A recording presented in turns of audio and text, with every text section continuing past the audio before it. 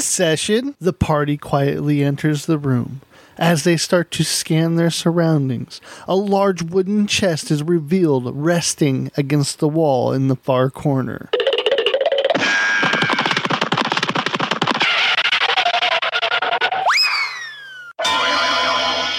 Quickly now, quickly, open the chest. Let's see what we have. There must be tons of gold in here. Wait, do you hear that? Is that your stomach rumbling? That's not my stomach. I thought it was your stomach.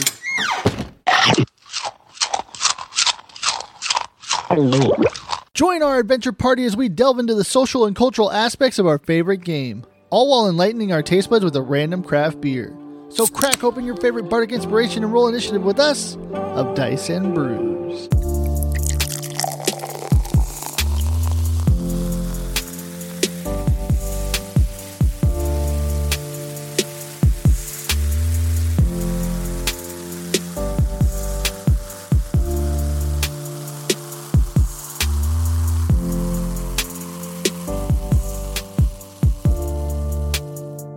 Okay, we're rolling. Recording? We're recording. Welcome zeros back. across the board, right? No zeros. We're actually recording. We've had a couple mishaps where we start talking and we lost some gold due to my ineptability to press the record button. Learning curve, bro. Like 50 minutes of gold. Well, you know. Well, you do what you can. We're back of Dice and Brews. Oh. Again. How long's it been? Stretching it out. It feels like a month. Yeah. It's actually only been the exact same time as every other time. 2 weeks. Yeah.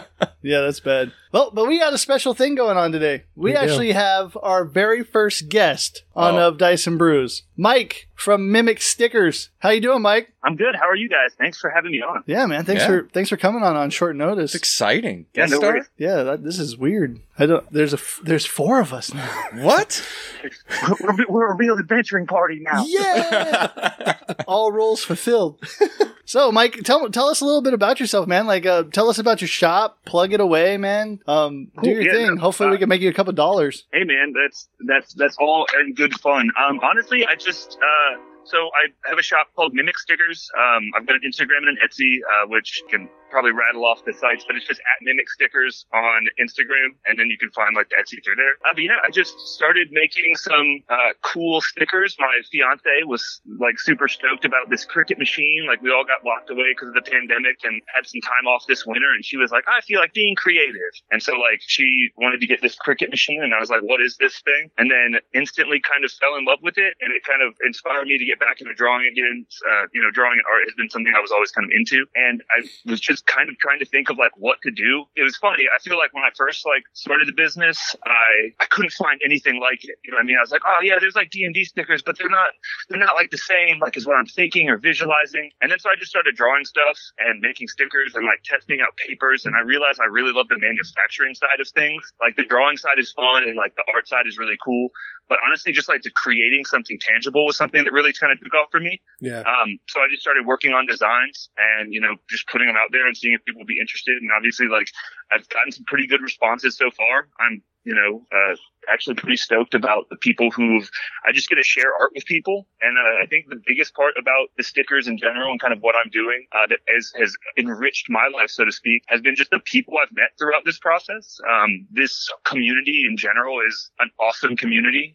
They're all very supportive. They're all very, just get behind everybody who's doing something, and they all support doing what you do, like do your own thing. And it's not like forcing people to conform. I think there's kind of the D&D is for everyone is like honestly one of the truest things I've come into in a community. And so I think it's kind of cool that there's a place. Yeah, there's a place for everyone. It's a game where like people can, be who they want to be and act out all their, wildest dreams and fantasies and try out new personalities and personas. And so I think that's kind of cool. And that's what I like about the D&D craft and art community, so to speak, whether it's dice or dice trays and bags or, miniatures or stickers or whatever have you.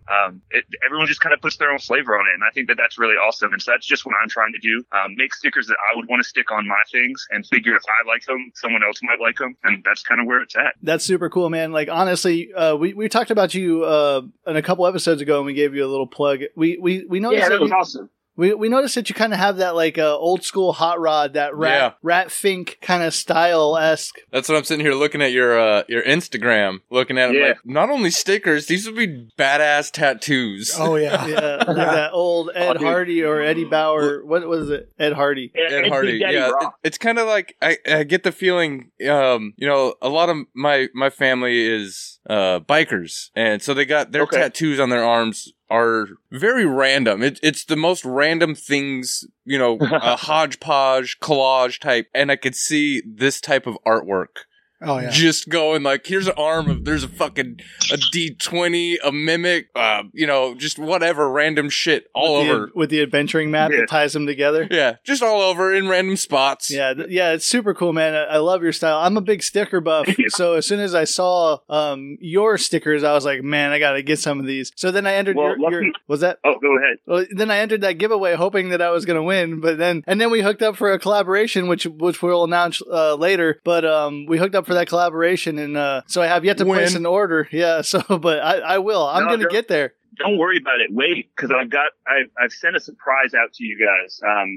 As kind of a thank you for plugging me in that one episode, and obviously part of this kind of collaboration, the thing that we worked on. I sent you just a couple test stickers of those, as well as like just each of you. I've sent like a whole bundle of like some of my sticker designs that I sent out to all of you. It left earlier, I think Monday this week. So you guys should be getting it in the mail pretty soon. Oh, Mike, we don't have a product that we produce that we can offer in exchange. I feel so everybody Mimic stickers, Etsy Mimic stickers, get them. Yeah, super cool. Anybody should be like glad to put these stickers on your laptops, your adventure tomes, your notebooks. Are amazing. That's been my favorite part about doing this is honestly, it's like, the money is more of just like a logistical thing of like, cool, I've got to buy materials and I've got to pay to ship it to you, right? Like I do free shipping and all that stuff. But honestly, the coolest part about any of this is being able to do like sticker trades with other like sticker designers and seeing like the feedback of where people stick stickers. Like, what do you stick stickers on that's important? And that's kind of cool to me. It's like some things I wouldn't even think of. Like that's interesting. I've had people send me anything from like the inside of their player's handbook to their laptop to, one person who paints miniatures stuck them all over the side of their little toolbox. Yeah. And it's like that to me is like the biggest honor. You're taking this, something that's important in your creativity or something that's important in your work or your life or something you carry around. And you're just like, I don't know, like you're putting artwork. Yeah. Adding a little bit of Mike to whatever you care about. Yeah. I mean, it's just it's kind of cool, man. Like it makes me feel good that people like to express themselves through other people's art. And it's awesome to be a part of their expression, I guess. Yeah, for sure. I'll definitely, I'm going to piggyback on what you said is like about the community, man. I'm with you there. It just feels like everybody, all styles, all everything is welcome. Like there's nothing met with a negative connotation so far on what I've seen. It's just a big rolling ball of positivity that just keeps on going. And it's really exciting to see and how many people share each other's posts and products and giveaways and just willingly. Yeah, one thing I see, like, especially on Twitter, I see it a lot on Twitter, not so much on Facebook or Instagram, but in the D&D community, there's the tabletop RPG Solidarity, which is huge. Like, every Saturday, all these pages or these Twitter groups are like self-promo, hit yourself up. And if you post your page, like we post of Dice and Brews, it's always liked by like at least 5 to 10 random people plus the moderator that's on that tweet fleet. I don't know what it's called. Tweet fleet. But yeah, I mean, that's awesome. Like I don't see anything self-promo in other communities. You don't see that type of stuff in car. Well, you're not in the same, like, I feel like self-promo is like hated. You know what I mean? It's like you're trying to plug something that you're passionate about and you want to share with people and people like flame you for it. Whereas here, people like raise it up and share it. And, like I've met a couple people just through the Instagram community. Like I have like lots of like ideas for doing things and stuff like that. But when it comes to actually marketing myself, I'm kind of new at that aspect of things. Like I've worked in various places on marketing teams, but I was never the person with like the marketing strategy, so to speak. And so that's kind of the cool thing. It's like in this community, I've met so many people just through the Instagram platform and some people through Reddit and things of that nature who are just like banner wavers. Like they're like, wow, look at this. And then their whole mission becomes like lifting other people up. and sharing other people's ideas and artwork. And like, there's just so many ways that you can be creative in this community, which I think is awesome. It's not just stickers and it's not just, minis and dice and bags. Like, I had no idea the whole resin dice world existed, and now almost everything I follow on Instagram is resin dice. It's like the crazy. I bought my first set of resin dice I bought some from this dice maker who we connected on Instagram, and like, she's super awesome, and like, all her dice are great. And she happened to make a set of dice called like Alchemist Fire, right? And my gamer tag is Alchemist, and I was like, oh my god, I have to absolutely grab these dice. It's like meant to be. And so it's just really cool, like being able to connect with people and just seeing people. I mean, people make items. Like, they just make pictures of items and they're like, oh, this knife does this, play it in D&D. And like, that's all they do. And it's just mind blowing. There's one girl that's like, I met on Twitter, like back in the day when I started to try and do like character commissions and stuff, who's making a fashion book. Like the D&D worlds and like fashion of the Sword Coast kind of thing. And she's got this super unique art style. And it's just amazing that you can really put your passion kind of to anything. And as long as you believe in it, the D&D community is going to believe too. Like, they're going to like raise you up and, bring you to life and show the world how talented everybody else is. It's very like, it's not self-serving in the same way that a lot of other communities are. Yeah. And I think what's nice about that too is I think our community, we've kind of talked about this, the trolls or the gatekeepers and stuff like that. We have some you guys talked about that, like episode 6, I think. That was awesome. I actually really enjoyed that conversation. Oh, wow. Thank you. That was episode 6? But like, this community too has like antibodies, I feel like, that protect that almost like maker revolution and creativity and just that openness. And I don't see that in a lot of other. Yeah. And going back to what you said about the ballot, the banner waivers, Mike, it almost feels like to put a D&D class on it, like the paladins of the community. Yeah. Like, they're just riding into battle on their mounts with their banners waving with 20 flags of different content creators upon them. That is so true. Or like bards who go on like adventures with a bunch of like makers, and they just sing the praises of all the makers and make sex to everybody else. Yeah, that's so great. Yeah. Another thing that I come across recently is custom character sheets. There's been like this wave. Those are amazing. Yeah, there's been this wave of like custom character sheets where like artists are commissioning or being commissioned to draw custom character sheets for different player characters and stuff like that. And some of those are just like phenomenal. Like, I'd be scared to write on them. See, I'm just gonna that's the thing. You have to just like copy it and then laminate it. Use like a dry erase marker. See, I like the looks of them, but me personally, I'm the guy, like, I want white on black, no extra filler, easy visible to see as a character sheet, something like very simple. Well, maybe you do something like when the character sheet passes away or gets to godhood, then you fill out a final sheet. And then you post it like somewhere, like hang it like a tapestry. Yeah, I could see having a final sheet and be like, all right, now that's a piece of artwork. But as something to use, no, I need something super simple, clean, very easy, visually not cluttered. Well, see, I can understand that too. I'm the same way. Like I started playing D&D on Discord, or Pathfinder rather, on Discord. Like probably like 6 years ago with some friends. They introduced it. So I played some D&D like just throughout my life, right? And then I had some friends who were like, bro, you need to play Pathfinder. And I'm like, why? They're like, because it's like old D&D but made better and harder than this new D&D. Yeah, if you like geometry and trigonometry, then you'll love Pathfinder. That brings it. Absolutely, right? And so like I got so frustrated with the like having to like constantly flip between like the Pathfinder character sheets. So I ended up formulating my own spreadsheet that's like a smart spreadsheet. So every time I change attributes, like things change, and like now I've got like 8 sheets on it that have all my inventories and stuff because I was just super not satisfied. But like I tried drawing one of those cool ones and I realized like I just don't have the brain for spacing. Like I'd always end up with like no room for anything except cool pictures. So, he gets all the way to charisma and he's like, well, that's a small box.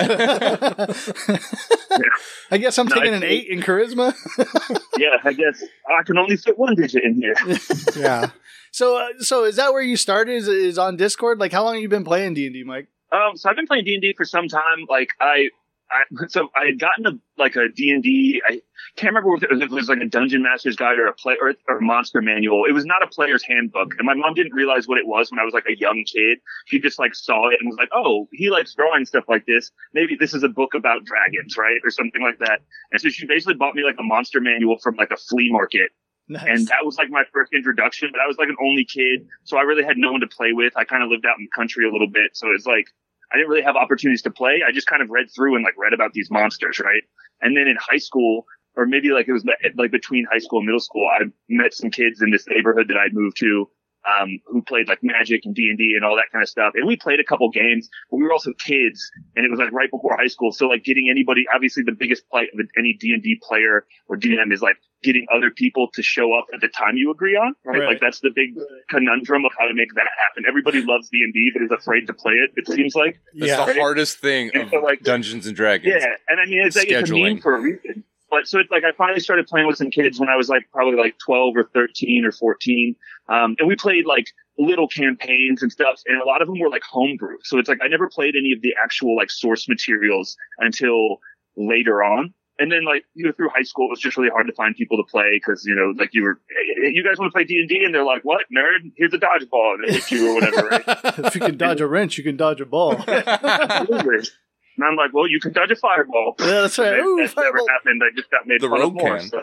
But yeah, like, so I played a bunch when I was like little as far as like kind of experimenting it. And I didn't really learn anything. Like I always played the exact same character. I wasn't like trying to like push the boundaries of who I was. I was just playing like if I was the character in this world, this is who I would be every single time. And so it's like I always played rogues. And, you know, was always that exact same, like, archetypal rogue who was whatever. And it wasn't until later I started playing with some, like, longtime friends that had always played growing up that I kind of really started playing source materials and learning a little bit more about, like, how to build a character that's interesting to play, not just playing the same sneak attack, like, blow you up rogue that I always played. Yeah. But I think my best experience with D&D is like I had like the first time I had like a DM that like blew my mind, right? Like that DM that you kind of tell stories about, you know, when you're talking with your other D&D friends was this dude that I met playing like Elder Scrolls Online. We'd never met in person before. We just met on like the internet playing video games like MMOs and stuff. And we were just talking about it one day and he was like, yo, do you ever play D&D? And I was like, yeah, I love D&D. And he's like, oh man, you got to join this game with me and my brother that we're starting up. And I was like, well, how? He's like, oh, we're going to get on Discord. You know, we're going to do it all theater of the mind. So there was like, he basically had maps and that was it. And they were like maps that were like crudely drawn by him, but he was such a good storyteller that you didn't need the tabletop. You didn't need anything. Like I used to have like my graphic design and like my freelance like creative office was built in this like walk-in closet that I had. So I kind of like locked myself in this little closet and could just visualize everything he said. And that was the first time I actually really RP'd characters. Like before it would be like, oh, I go and punch the guy or I'm going to be sneaky, right? But it was never like really like RPing. But he kind of led us to this environment where it's like we'd have entire sessions where it was just conversations.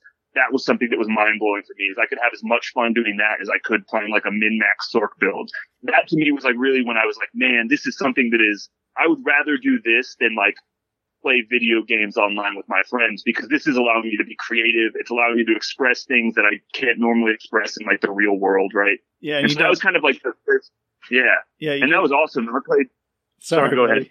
You just don't feel like construed by the code of the game. You know, you can venture outside and you can see what's on the other side of those conversations and how people are really thinking and dive into the deep end and just be like, how deep is this NPC? How far did this DM go with this NPC? One thing, you know, absolutely. And the thing is a lot of his main NPCs were characters that he had played in campaigns since the time he was like 10 years old. I think all DMs do that. I think one of the had gone deep. One of the things that gets me good. Like with like what you said there, you stop playing video games because it's just D&D. Nothing can compare. And it doesn't quite feel the same. Like I still love, like I'm huge into Elder Scrolls. I didn't do the online. I didn't care for the online, but I like the, you know, Morrowind. That was my all-time favorite. Oh yeah. But that's all I really don't to play have. anyway. I've noticed now with D&D, I don't have time to play video games because when I'm not playing D&D, I'm like, all right, character concepts, mini painting, stories for the, you know, because I'm DMing. Oh man, it consumes all of my free time mentally that I don't even think about video games anymore. I have an Xbox that I only think about video games doesn't work and I don't care. Yeah, it's pretty crazy the world that gets your eyes open to as soon as you realize that your imagination is the limitation of what you can do or think about. And then when you introduce other people's imaginations into your imagination, and the piggyback roller coaster ride that you go on throughout your session time is just, it's crazy. It's like a mind meld of creativity that you can never replicate. It's always fun to introduce new players, I think, because like we had my fiance for the first time last, 2 weeks ago when we played, and it was She funny. coming tonight? She is coming tonight. Oh, shit. But it was that moment of like panic that first time players always have. What the like, fuck am I supposed to do? yeah, what am I supposed to do? Well, what do you want to do? Well, Wait a what second. can I do? Is there a multiple choice? Can I have a list? If you were as angry as this person, what would you do? That's what your character's about to BioWare do. mechanic where it's like it gives you 4 options, and then like sometimes special characters get a special option. It's like I ran into that a lot, so I made the harrowing, not mistake, like that would be a bad way to say it. I made the harrowing decision to try my first time as a DM with 5 brand new players who have never played D&D before. Yeah, it is. I think I realized man, I feel like that'd be easier than 5 experienced players. But I mean, being a first time DM and expecting people to know how to react to you DMing, I can understand where he didn't even have a veteran on the other side to kind of pull the party through a little bit, or just be like, "Hey, this is the kind of direction we want to go in." Mike, or what was that example. like? Yeah. Was it a bunch of crickets at points? not even that. I feel like it was a bunch of friends who I've known for years and have worked with and hung out with and whatever that know I'm into D&D, and we're all interested in the concept of it, not quite understanding what it actually takes to prepare for it, I guess. Right? So it's the kind of thing of like, all right, guys, so like 5 weeks from now, we're going to play some D&D. I need you to make characters. And then 5 hours before the session, they were still trying to figure them out because they hadn't started. Right. Yeah. So it's like, it's that kind of stuff. So then learning how to get them into it without stifling their excitement about it by making it too much. Right. So I tried to help. I tried to sit down and we tried to do like a session 0 and all this kind of stuff where like they got to kind of just be comfortable with who their characters are, but they never really developed who their characters were. They never really knew what spells they had. They didn't understand. And as I tried to like explain, you know, it seemed like they were kind of like, oh man, this is a lot of work. Right. And that for me was kind of like, I think I should have like maybe had like 2 new people and 2 people who'd played before, so those people could kind of lead the group. And the one person who was kind of familiar with it picked a role and just kind of hard played that role, which was cool. But their role was very stubborn and not at all a good leader. Those are the worst.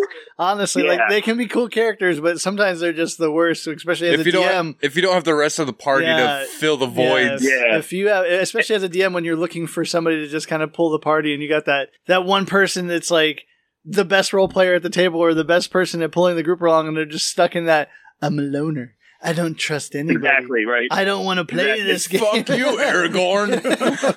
That's basically what it was. And like, I also made the second mistake of choosing the first like half of Rise of Tiamat, which is the Dragon Queen. Yikes. Which is just like notoriously an awfully non-directional campaign. Well, and then on top of that, it's so unbalanced. So you have a whole group of new people trying to go against these unbalanced encounters. You're just asking for TPKs. How many dice fudges did you have during that session? Right.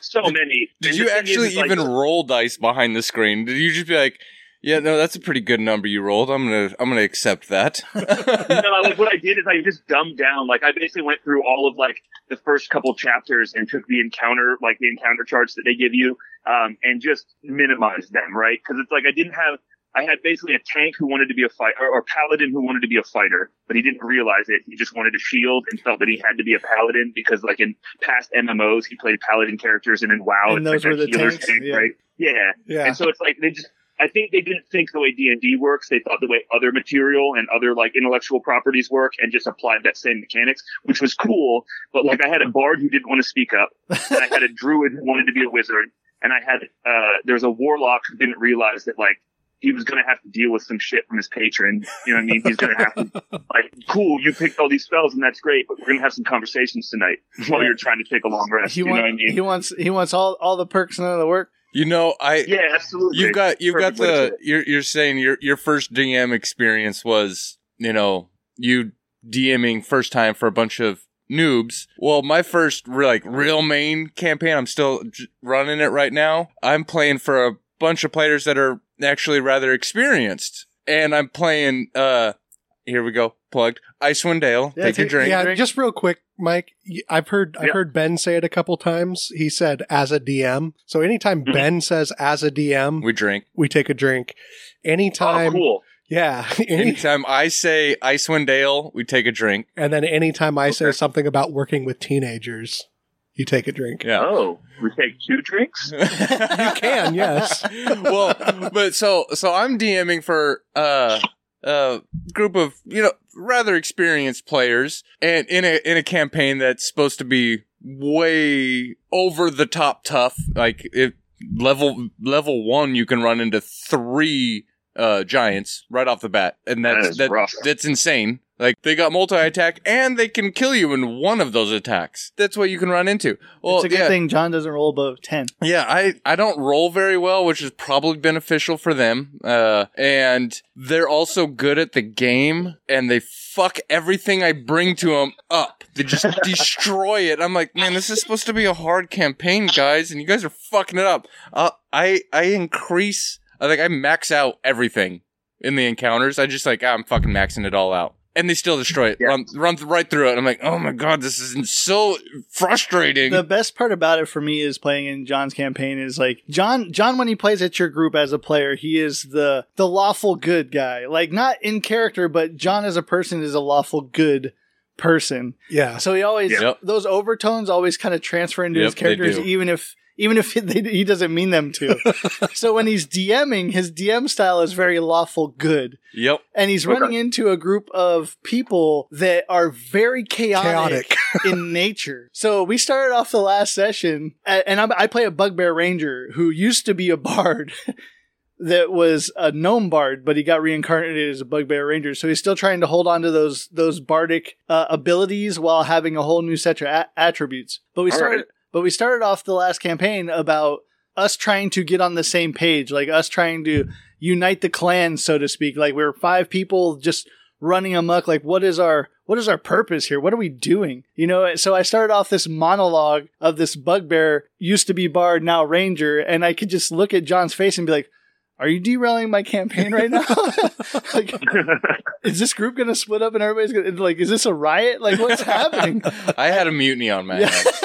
He thought he did, but I tied it all together in the end and brought it. I was really furthering his campaign, but through the process of monologuing, thinking that he was like, what am I going to do? Put you through the stretches real quick. You're going to fucking freak out, and then I'll fix it at the end. Well, we got a character to kill. Rocks fall. I tried to kill him. Yeah, I definitely... I played with the table full of completely new people, and I agree with you that and we talked about this in a previous episode, is like sometimes you have to take away all those mechanics and all those things that make that experience daunting for new players to keep the excitement. Like you said, you have to just strip it down to the bare minimum and just be like, what does your mind tell you want to do? And just roll a d20 for it. And now you do this really cool thing with this class, and that's how you go. And then you just kind of let those players, like, you put on the training wheels and you just let them take off the training wheels naturally, so to speak. Yeah, I mean, that's what I tried to do to an extent. I really learned a lot about, like, I knew a lot about D&D, but I played 4E, 5E, and basically Pathfinder, which is like 3.5 roughly, right? And so, like, between all of the rule sets, 5e is the newest to me. I've played the most Pathfinder. I'm glad that I'm playing 5e. I was looking really forward. That's why I was like, yeah, I can DM this. This is simpler. I can explain it. I can be more concise.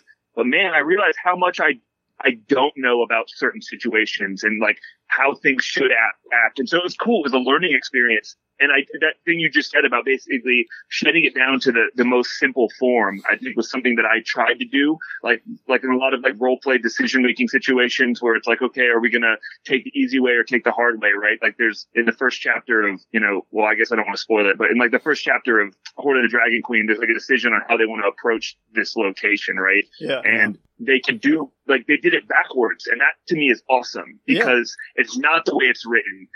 I basically took everything away and was like, well, roll this. Or I was like, just roll one of those dice, you with a high perception, right? And like they rolled the dice and they didn't even know what they were rolling for. And I was like, you noticed something out of the corner of your eye and you kind of like guide them there. And it was all because of the rolls and it was all because of like the decision, the conversation they were having. Yeah. But because of that, they kind of like got themselves into a much more difficult confrontation than they expected to off the rip. but were able to kind of bond over that. And I think it kind of like helped solidify their group.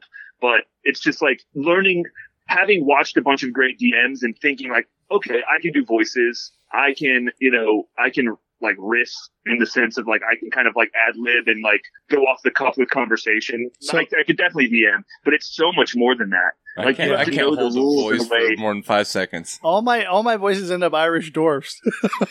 That's how my DM was. Everything was like this Scottish dwarf, or like started out as something different and then rolled hard into like Scottish Russian. dwarf again. The worst part about it is when you have a player at your table that's doing a really good voice, and then every voice that you try to do is mimicking that Yeah, voice. that's what I was doing with Jeremiah. Like my character in your campaign wasn't supposed to have that accent, and then Jeremiah starts talking, and I'm like, why the fuck am I talking like him? That's not my character's accent at all. What the fuck? But I can't break it. Yeah. It's too hard to break. I can't even pull The worst part about it is that my original accent out anymore. Jeremiah is really good at that one voice. And he plays I don't that know one if I've ever voice. actually heard him do anything. He plays that Jeremiah, one- I challenge you. He New plays voice. that one voice all the time. So, and he's really good at it. So, but it's really hard once he gets going to not do that voice. And it's like the Russian Argonaut, Cosmonaut. KGB. Yeah, it's kind of like the guy off of Armageddon. It's like, this is my Russian space station. We do it in Russia. We hit it with a hammer. So he's got this real thick Russian accent. You're just like, dude, that's really cool. I want to do that too. So you just fall for it and you go. That's So the whole we ended up with goddamn like 8 Russians at this pretty much. So I Mike, pretty just much. realized my one DM like that was really good at voices would always do, like I said, that kind of like Scottish like, oh come on down and sit down at the bar, and you just be like, oh cool, like this feels right. This feels like a dwarf bartender telling me to sit down. I'm gonna go on an adventure now.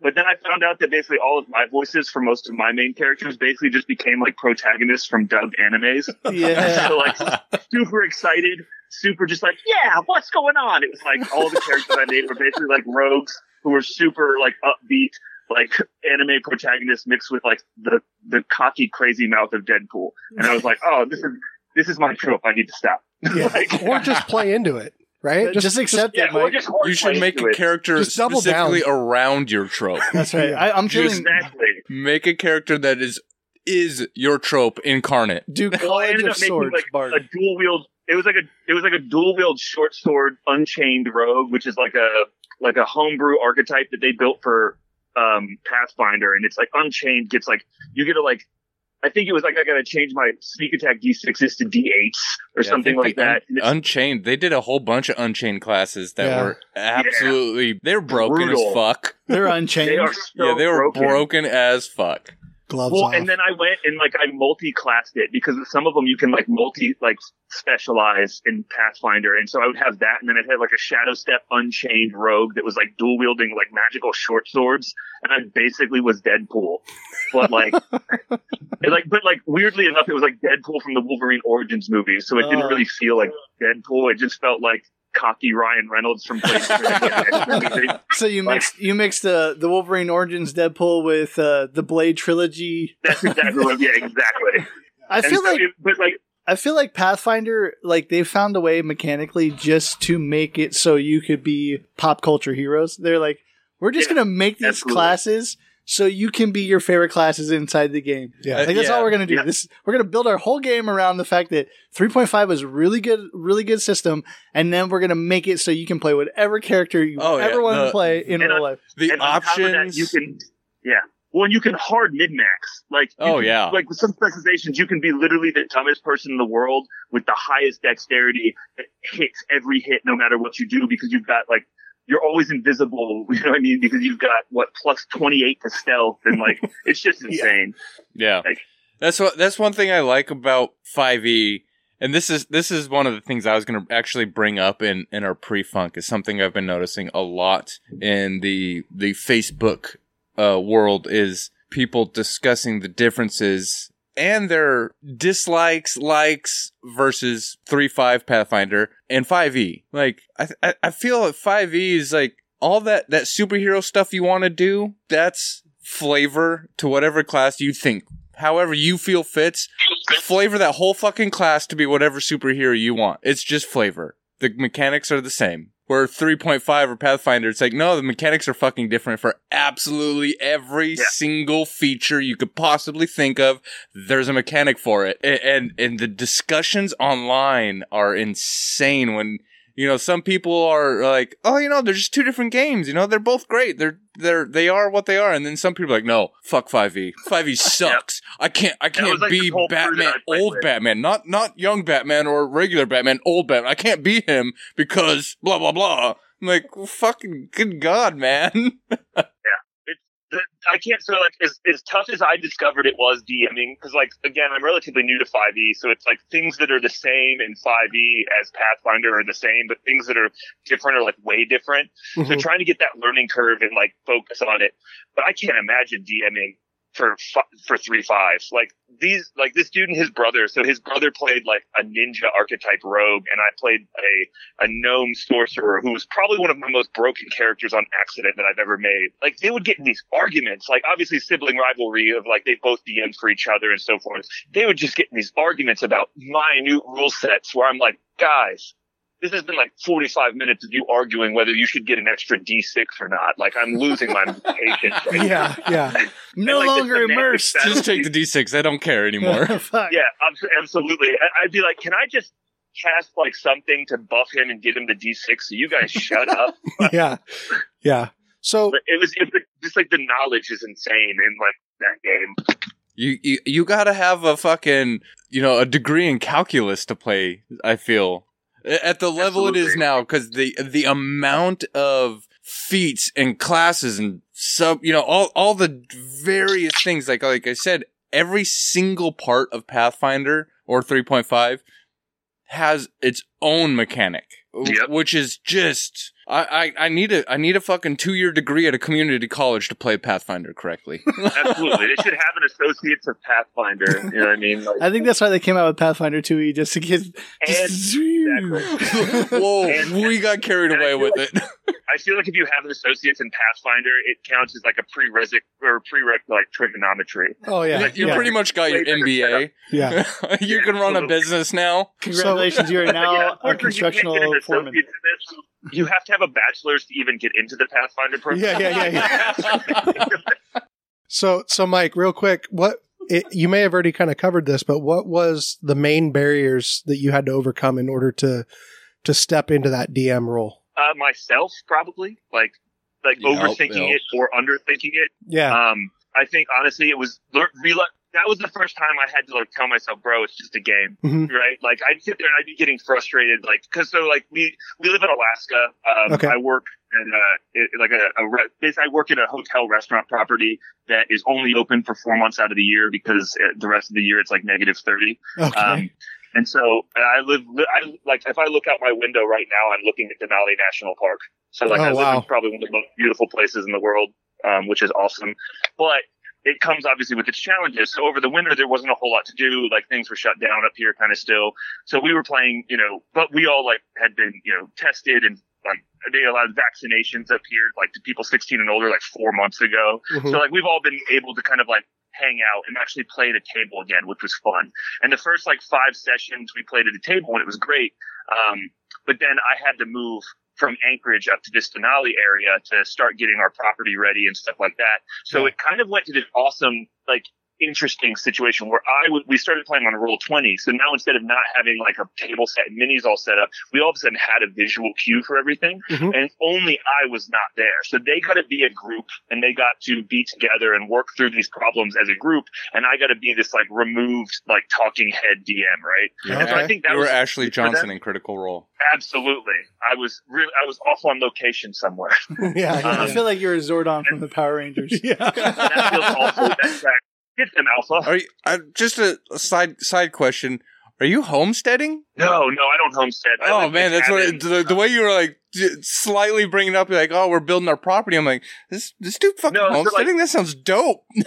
No, it would be awesome. I would homestead elsewhere. I don't know that I would be able to like homestead in like the temperatures that it gets here during the winter. Yeah. But no, like we have like my fiance and I are general managers of a log cabin kind of like restaurant and hotel property here in the Denali National Park area. Okay. So we kind of have to get up and make sure that like water lines and sewer lines don't break over the winter and the winter temperatures, and make sure that the cabins are level because of permafrost melt and all this kind of stuff.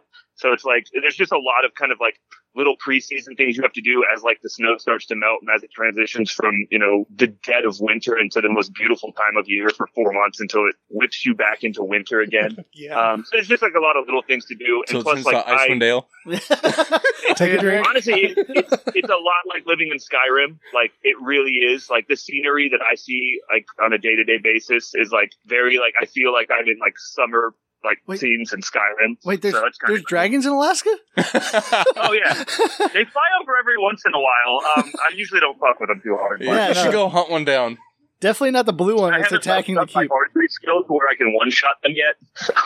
So with that said, like, what was the one, and I am kind of asking some canned questions here, but I think it's kind of important for people that do listen, is like, what was the one thing that you thought before DMing that you found out either was more true or less true, like that you were surprised about? Does that make sense? Yes, one thing I thought before DMing that I thought was more true that I found out was less true. Yeah, so like you had this like stereotype in your head before you got behind the screen, and then once you got behind the screen, you realized, yeah, this is, You were scared of something, and then you realized, oh, shit, I don't need to be worried about that. yeah, Or you were like, oh shit, I don't need to be worried about that. And you're like, oh damn, that's fucking terrible. yeah, Well, so like I can answer both of those kind of like pretty shortly.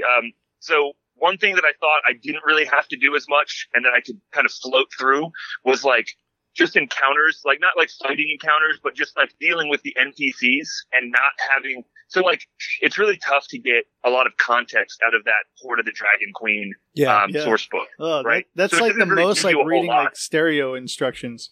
That book is Exactly, so bad. right? And so for me, I felt like, okay, cool. This is what this book is giving me. I should be able to handle this. And then all of a sudden my players ask like this Escobar the Red, who's like the keep master of like this main keep in the very beginning setting. They just start asking him questions. I'm like, what? So now I either have to tell you to shut up and stop asking me questions because I don't have answers. Or B, next time I have to think a lot harder about this. Yeah. And that was like the challenge. It's like realizing where you think you have to prepare versus where you actually have to prepare. Like, I don't need to prepare for encounters. That I roll a d6, I pick off the chart, and I go, cool, here you go. You got 8 kobolds to fight and like this acolyte, right? And then Yeah. all of a sudden now they have people to fight. Whereas that part's easy. I could have made those up on the rip. I had like 7 types of enemies that they were going to deal with in this first chapter, and I could have just made it up.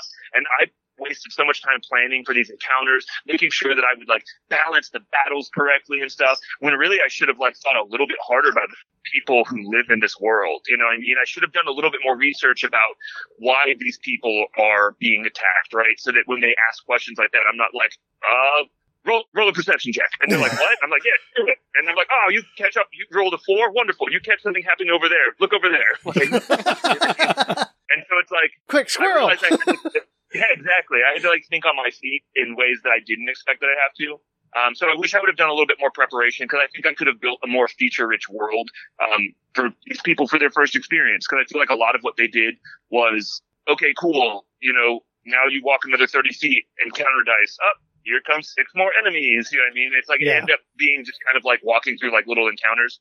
And then on the flip side of that, things that I thought were going to be this big deal that really weren't was getting myself prepared to like have to be each of these people, right? And have to think of these voices and have to think of like, who are they, like, what is the tone in which they're going to address these characters? And like, they don't know any different. They're these people who just kind of want to play a game with some friends. And like, they thought D&D was fun because they saw Stranger Things or because like they heard someone talk about it or because there was a number of different reasons why people were interested in playing. But like, really, like at the end of the day, they were really just interested in hanging out with each other and like being nerdy and like having fun. Yeah. So it's like hour-long like, session of shit talking before the game starts. Absolutely. And the thing is, at the end of the day, like, that's the D&D experience that they were looking for, right? Yeah. They weren't looking for my D&D experience. They weren't looking for like an NPC that had, 12 years of like thought out interactions that, any story can come off the top of their head and all that. They weren't looking for this like, hearing the crackling of a candle and the fire and like all these things. They were just looking to hang out and like do something nerdy that they'd never done before. So I maybe overthought a lot of the aspects that would have been important to me, and in that way may have stifled the creativity or the fun that they could have had. And so it's like we're in a situation now where we're having to pause our campaign because they've taken way too long to get through chapter 1 of Horde of the Dragon Queen. So like, because like every little thing is like, you know, like a silly conversation. They overcomplicate it because they just don't understand the game in that sense, right? They haven't gotten the flow of how to go through interactions. And so I was like, all right, guys, here's the deal. You guys are level 2. We're about to embark on this next quest, and it's going to take, by what I can imagine, 5 more sessions to get from here to here, right? And it's just a walk. So what we're going to do is I basically had them all level up to 5, and I have built a dungeon crawl for them. It's just going to be like this super rad dungeon crawl because I think that's ultimately they want. They want to find treasure, right? And they want to fight and beat things up. I think dungeon crawls for newer players is a great introduction because you throw a bunch of new players into a dungeon crawl, minimal RP, let them work that RP part out on their own within the dungeon. But it for new players, I think it's really about the combat, the mechanics. Hack and slash, let's go. And as they get that going, they'll slowly develop that RP, and then you can introduce that story that you really got going. Yeah. Yeah. And that's the thing. It's like, for me, RP became such an important part of D&D when I started playing Pathfinder over Discord, because I wasn't at a table with a bunch of people who may or may not be judging me silent in their heads, right? Like, I could be myself without being, like, I tried playing in, like, game stores, and I've tried playing at, like, groups, you know, like, places with other people and stuff like that, and I felt like there was always someone who I didn't know, so I could never let loose in the way I wanted to. But being over, like, Discord in a dark room, I could say whatever I want. I could do whatever voice I wanted. I could act out. I would say like the things that like my character would feel without feeling insecure, I guess. Yeah. And I think like that's where RP became important for me. And I realized that if I had a campaign that had no RP, it wouldn't be the same game. So I kept trying to like make that for people who had never even played the game before. And I guess I would have rethought that and just been like, at the end of the day, it's all about having fun. It's all about a cool experience with your friends, being able to share these stories. Oh, dude, remember when you did that one thing where you like leaped on the back of that giant and you shoved, you know, your dagger through its like ear, you know, and like all these things that you can like craft with these people. Yeah. But like, you have to know how they're going to play the game, I think, to be a good DM. And that's why it's what you guys have, right? Like you each have DMs for each other in a sense, you know, like you're DMing now and, you know, like Ben has DMs for you, and now you're playing in John's campain, right? Yeah, and Ben's the forever DM. I've just with year ago I took that plunge, you know, and got over my own like fuck, can I do this type thing that you were talking about, and you know, and Andy runs campaign for his teenagers. He hasn't stepped behind the screen for us yet. Yeah, we have not played in an Andy campaign. I think he's scared of us. No, I'm not. I'm giving John his time. We're gonna fuck up your campaign? No, you can't. I'd have to plan it first. Yeah. No, I think. Oh, go ahead, Andy. Well, I think it's interesting to think about. Like you're talking about Horde of the Dragon Queen. I think that was where Pim first made his debut, and that's where I bowed off Forgotten Realms for the rest of my life. What character was I in that one? You were, I want to say, probably a rogue of some kind. You were something. I thought I was like a wizard or something. I forget what you were, but you were that thing that could change shapes. Oh, a changeling? Disguise self or something like that. Oh, I was the warlock. Yeah. Yeah. No, yeah. You were the warlock. You had the Hexblade. What year is it? Oh, man. Fucking goddamn. Yeah, man, I was like, dude, Horde of the Dragon Queen. Yes, I want to like raise Tiamat and have them battle this giant dragon, and this is gonna be so great. And then like reading that book, I was like, throw the book away. This is terrible. I'm just gonna make this up as I go, you know. And then all of a sudden, but I had like some Forgotten Realms fucking aficionados, yeah, like fucking lore masters in my fucking group. So it was like, what does the brooch look like? And what year is it? Because that affects everything in the timeline. And I'm like, who fucking cares? Yeah, literally, the year makes the decision matter. I'm like, no, it shouldn't. Yeah, it really doesn't. Not in my world, player. That's right. And that's exactly fucking 2021 is what it is. And that's what I was exactly like, nope, no more Forgotten Realms. You have no idea. Yeah. Like, that was the thing. It's like getting into it for me. It's like I never DM'd And I feel like easily 70%, 75% of my experience with homebrew, right? And like some of it may have taken place in like I played one that was in Waterdeep, but like it was a homebrew using like Waterdeep as a setting. But all like the things, like there were like motor coaches and all kinds of like in rockets and stuff like that. So Eberron mixed with Waterdeep times 3. Yeah. It was, and the thing is, that to me was cool. And I just didn't have the time or the, like, being a new DM, I didn't have the time or the forethought to, like, build this whole world, right? Like, I can build, I've drawn maps for people and done things like that. So it's like, I understand, like, placements and I can help people create worlds in that realm. But, like, when it comes to, like, naming worlds and coming up with, like, you don't just think of, here's a tavern and there's an armory down the road and you can go to this blacksmith. You have to like think about like who founded the city, when did they found it, why did they found it, is it a mining town, is it a port town, how does that affect the commerce, are there and it's just like, man, my brain does not work that way. Like I can't do that part. So like I wanted to give them the quintessential D&D experience. And what is the D&D experience? It's dragons and it's, you know, fighting evil and people trying to raise the dead and all this kind of stuff. And it was save the village and people in peril. Like it was a very hard first like source book to DM. Yeah. For me with new players. Like I should have just gone with like one of those base like what is it? The Lost Mines of Phandelver, or like one of those basic entry level like starter packs, because I think it holds hands a little bit better. And I think I just needed my handheld a little bit more. Yeah, that's for sure. And then I think the worst thing about Hoard of the Dragon Queen is that adventure path actually came out before the player's handbook was released. Yeah, so none of the encounters are balanced. Fourth edition. It was like an old 4th edition like source book, wasn't it? Yeah, I think they tried to reskin it, but like I said, like all the mechanics were in the beta testing phase still when they released the book.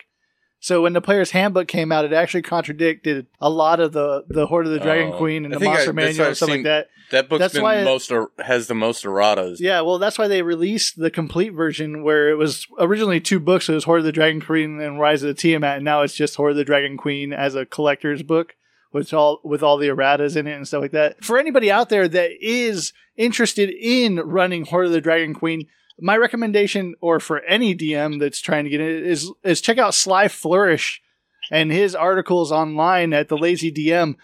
He actually goes through a lot of the source books and breaks them down and says, hey, look, you can do this easier. You can forget about this. You just need to pay attention to these things. This is how I would run this stuff. And if nobody's familiar with what he does, The Return of the Lazy Dungeon Master is a fantastic book for newer DMs. And I would recommend that over the DMG, actually. Yeah. Just because it just breaks DMing down into the simplest forms. It's phenomenal. Simplicity. Well, I almost think that a lot of people, and maybe Mike, you can agree with this, but Mike, have you seen the old like animated 1970 something Hobbit cartoon? Yeah. Well, not only does your art really remind me of that stuff, so power to you. The old Hanna-Barbera? Well, it's not Hanna-Barbera. It's Rankin and Bass. Sorry. Maybe that's what it is. I think it's Rankin and Bass. Yeah, but anyway, like that's what people want when they go play D&D, and I think a lot of DMs automatically think that they want. Yeah. There's a way. Yes.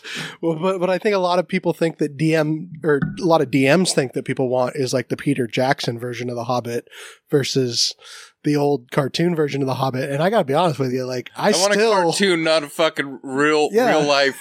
We've talked about that too, of like, I experience real life all the time. The last thing I need is to roll a dice check to see if I freeze my toe off or something. Did the pelican break underground? Yeah. Honestly, Mike, if you want to stick around real quick, we're about to do this beer review of this beer that you recommended. We're going to take this is Mike's recommendation. Yeah, this is Mike. All Mike on the road. Yeah, all right. I'm going to give a very early review because we just did some research.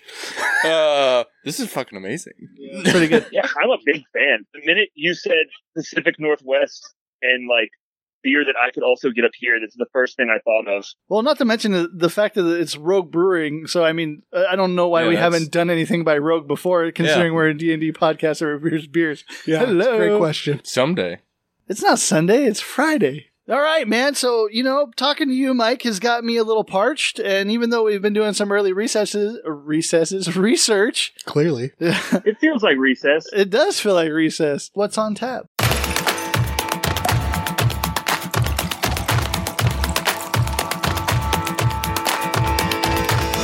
have a pint, take a break, and relax. It's my favorite part of the show. So tell me, boys, what's on tap? All right. So this is Rogue Bat Squatch. So I thought of this beer for a couple reasons. One, I live in Alaska, so a lot of the cool Alaskan beers that, like, obviously I would want to do don't typically make it down to the lower 48. So I figured, like, we wouldn't be able to drink the same thing. It kind of kills that vibe. It sure does. So when you kind of ask me, like, you know, what's something that, like, we could all drink, that you like, I chose this. Like, Rogue is my favorite brewery. I like everything they make. I really like. Their can art is just insane, and me being kind of like an illustrator in a sense, like I enjoy that. I enjoy like the thought, and like the dude who does their art, I can't remember his name, but he's got an Instagram and his art is just awesome. But more honestly, it's just a killer beer. And for the weather that I'm having up here in Alaska, there's nothing I'd rather drink right now. It's a hazy IPA. I don't know what the IB or what the, we got 54 IBUs. We got 6.7% volume. So it's like it's one of those like IPAs, like, because some IPAs they do this IBU fight where they're trying to push past the 100 mark, right? Yeah. And they're trying to really get that like that bitterness. And they also, a lot of them hit that imperial range where they're above 7.2, and it's like this is the perfect that I can split a 6-pack with someone and like go out to the lake or go sit on a deck somewhere and have a great time, feel good. It's a hazy IPA, so it's got that really tropical vibe to it. It's got that real juicy kind of that mouth feel in a way. And I just absolutely love Mosaic hops, and it uses Mosaic, El Dorado, and Belma in the recipe. I've never had Belma before. I've had a bunch of beers with El Dorado, but Mosaic hops always have that really nice, bright kind of citrusy and almost piney note to them. Yeah. And I'm a huge fan.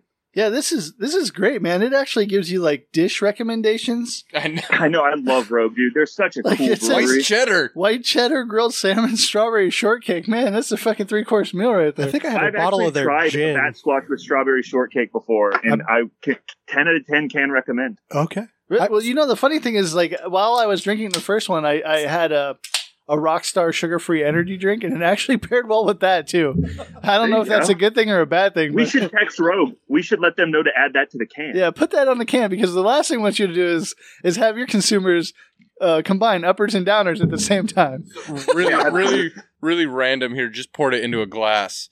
And I kind of do the mechanical field. That's my job. Deal with a lot of, oil. Fresh oil I've always thought looked really good. Because it's like a golden. It reminds me of beer. It reminds me of beer when you're pouring a fresh thing of oil, and I'm doing like 25 gallons when I'm doing an oil change on something at work. Needless to say, he's thirsty.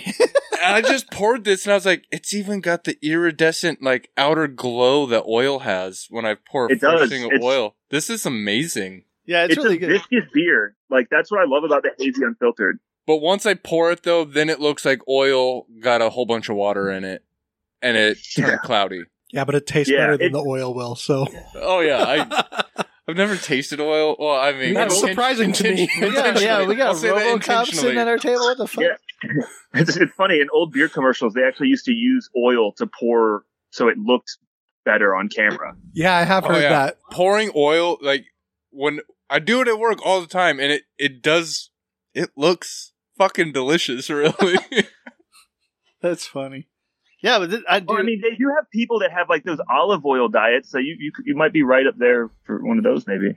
Yeah, I don't know about that. I'm talking like straight up like fucking 80-90 fucking gear oil here. Oh yeah, this shit stinks. It like, stinks. It's a horrible smell. You should build that into a tavern. You should have like a tavern called like the Kinky Gear or something like that. And whenever like if I ever brewed a beer, it'd be called 80-90. That'd be awesome. The funny thing is we should all have our campaigns include a tavern called the Kinky Gear now.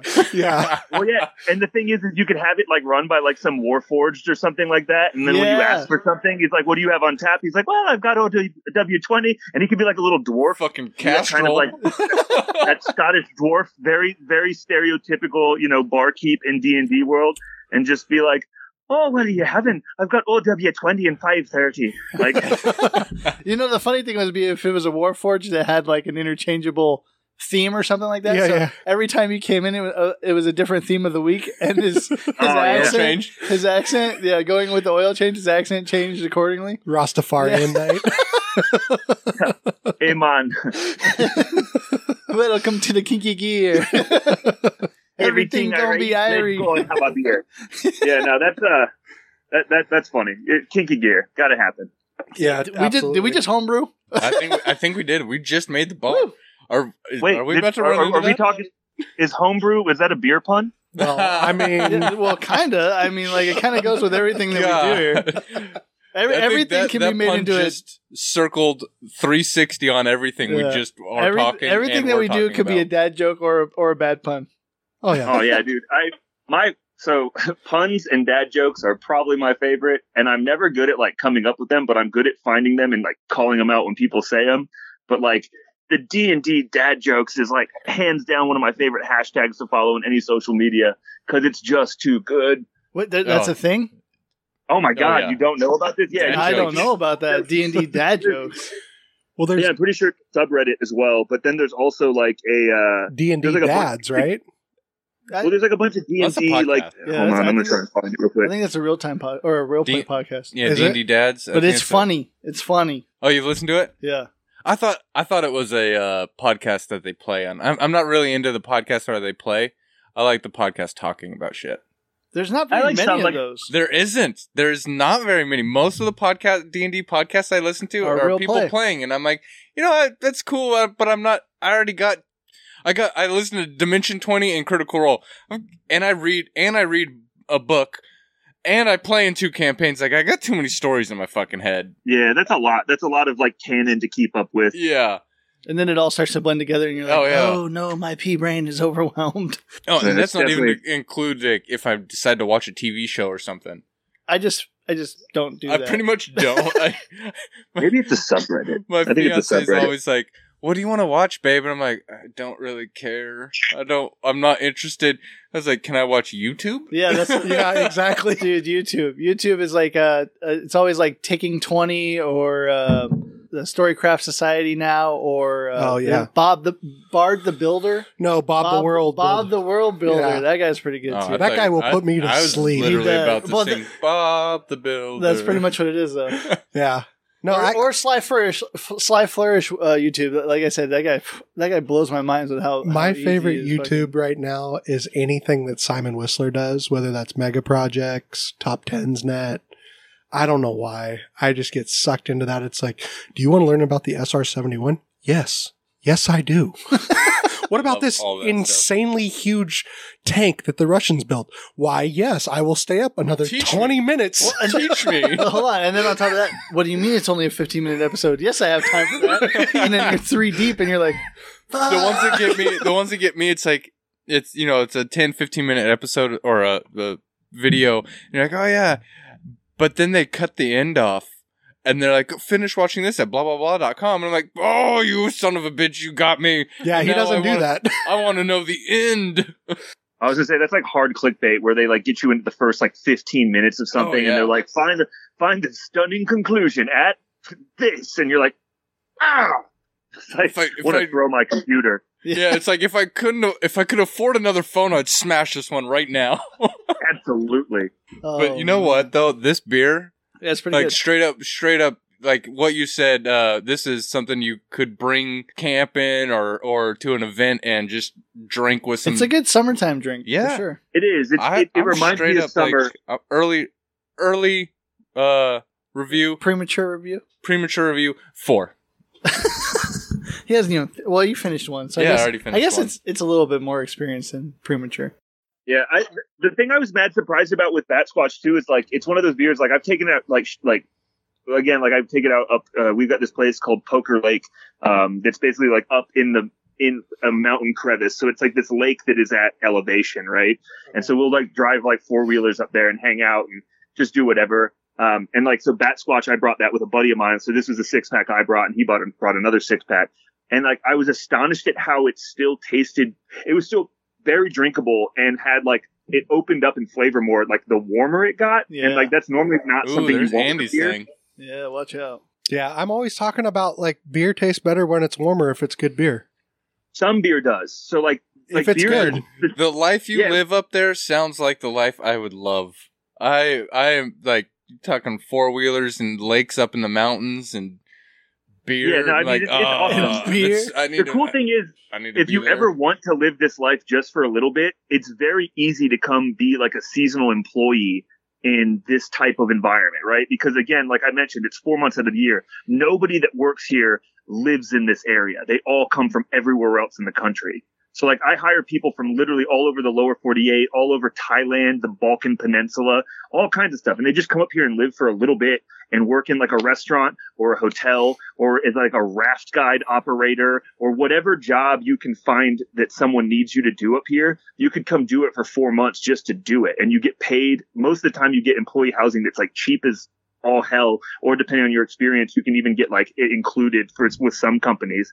And so it's like, that's kind of why I came up here. I was like, oh yeah, cool. I'm from North Carolina. Like North Carolina's Holy beautiful and shit. all, but Yeah, like- you moved quite a ways. Yeah. Yeah, I Like drove here, dude. Washington, Like, Alaska. You drove there? yeah, it's so awesome. I got to drive through Canada. I got to like literally be in a part of the world where I would step out of my vehicle and I could stand there for an hour, not hear a sound and not see a car.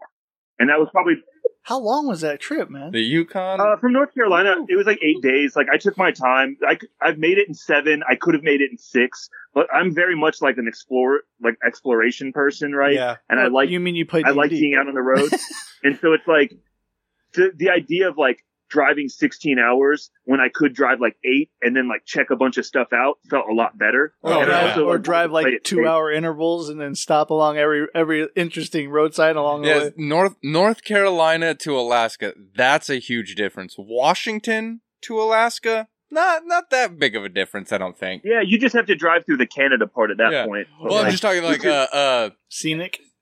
lifestyle, scenic atmosphere. Like we're wet. Yeah, you but know, the nice thing about we're not us as cold as Alaska, but we're wet is and no cold matter here. what time of year Yeah. it is, you have the sun and the moon Oh, yeah, yeah. every day. Yeah, that's Are you stuck in that perpetual daytime right now? I'm getting there. So basically the way it works is like you've got your summer and winter solstice, right? So the summer solstice is June 20th to June 21st. Yeah. The winter solstice is that in December. So from the winter solstice to the summer solstice, you gain 7 minutes of daylight a day, Holy crap. right? That's so up cooking. in up in really North Alaska, like up, I can't remember how to pronounce it. It used to be called Barrow. It's now like been reverted to its native Alaskan name, which is like Upakatik or something like that. Okay. And I butchered it, so please, like, nobody be offended. But Barrow's actually the town that 30 Days of Night, that rad vampire movie, Okay. takes place in. And that is the place where you actually get, like, legitimately, like, no sunrise, right? So here in the Denali area, so I live just my summer cabin is in, like, right across the street from Denali National Park in a place called Glitter Gulch, right? Which is basically just like the tourism hub. I live right behind a liquor store called Sled Dogs. Yeah. Yeah. And, so dope. it's pretty cool. Yeah. What and the so, fuck like- just happened? Fuck, You I just- want to you give just up my des- whole life. Yeah, for you this. just described the starting town of an adventure. What the fuck? Yeah, basically. From Glitter Gulch to Sled. It feels very much like a bunch of like 10-year-olds are going to come try and shoot me on Fortnite, though. It's like, Are they gonna floss over you too? oh my god, I'm going to be so annoyed. They're all going to Carlton, and then I'm going to they're going to get sued. But like, that game was actually made in my hometown, Fortnite. Oh, really? Nice. But yeah, it's Epic Games is in North Carolina. But yes. Anyways, like we come up here and we like our summer cabin is here, but the town of Healy is like 1,000 people year round. You know what I mean? There's like a big coal mine here, and that's about it.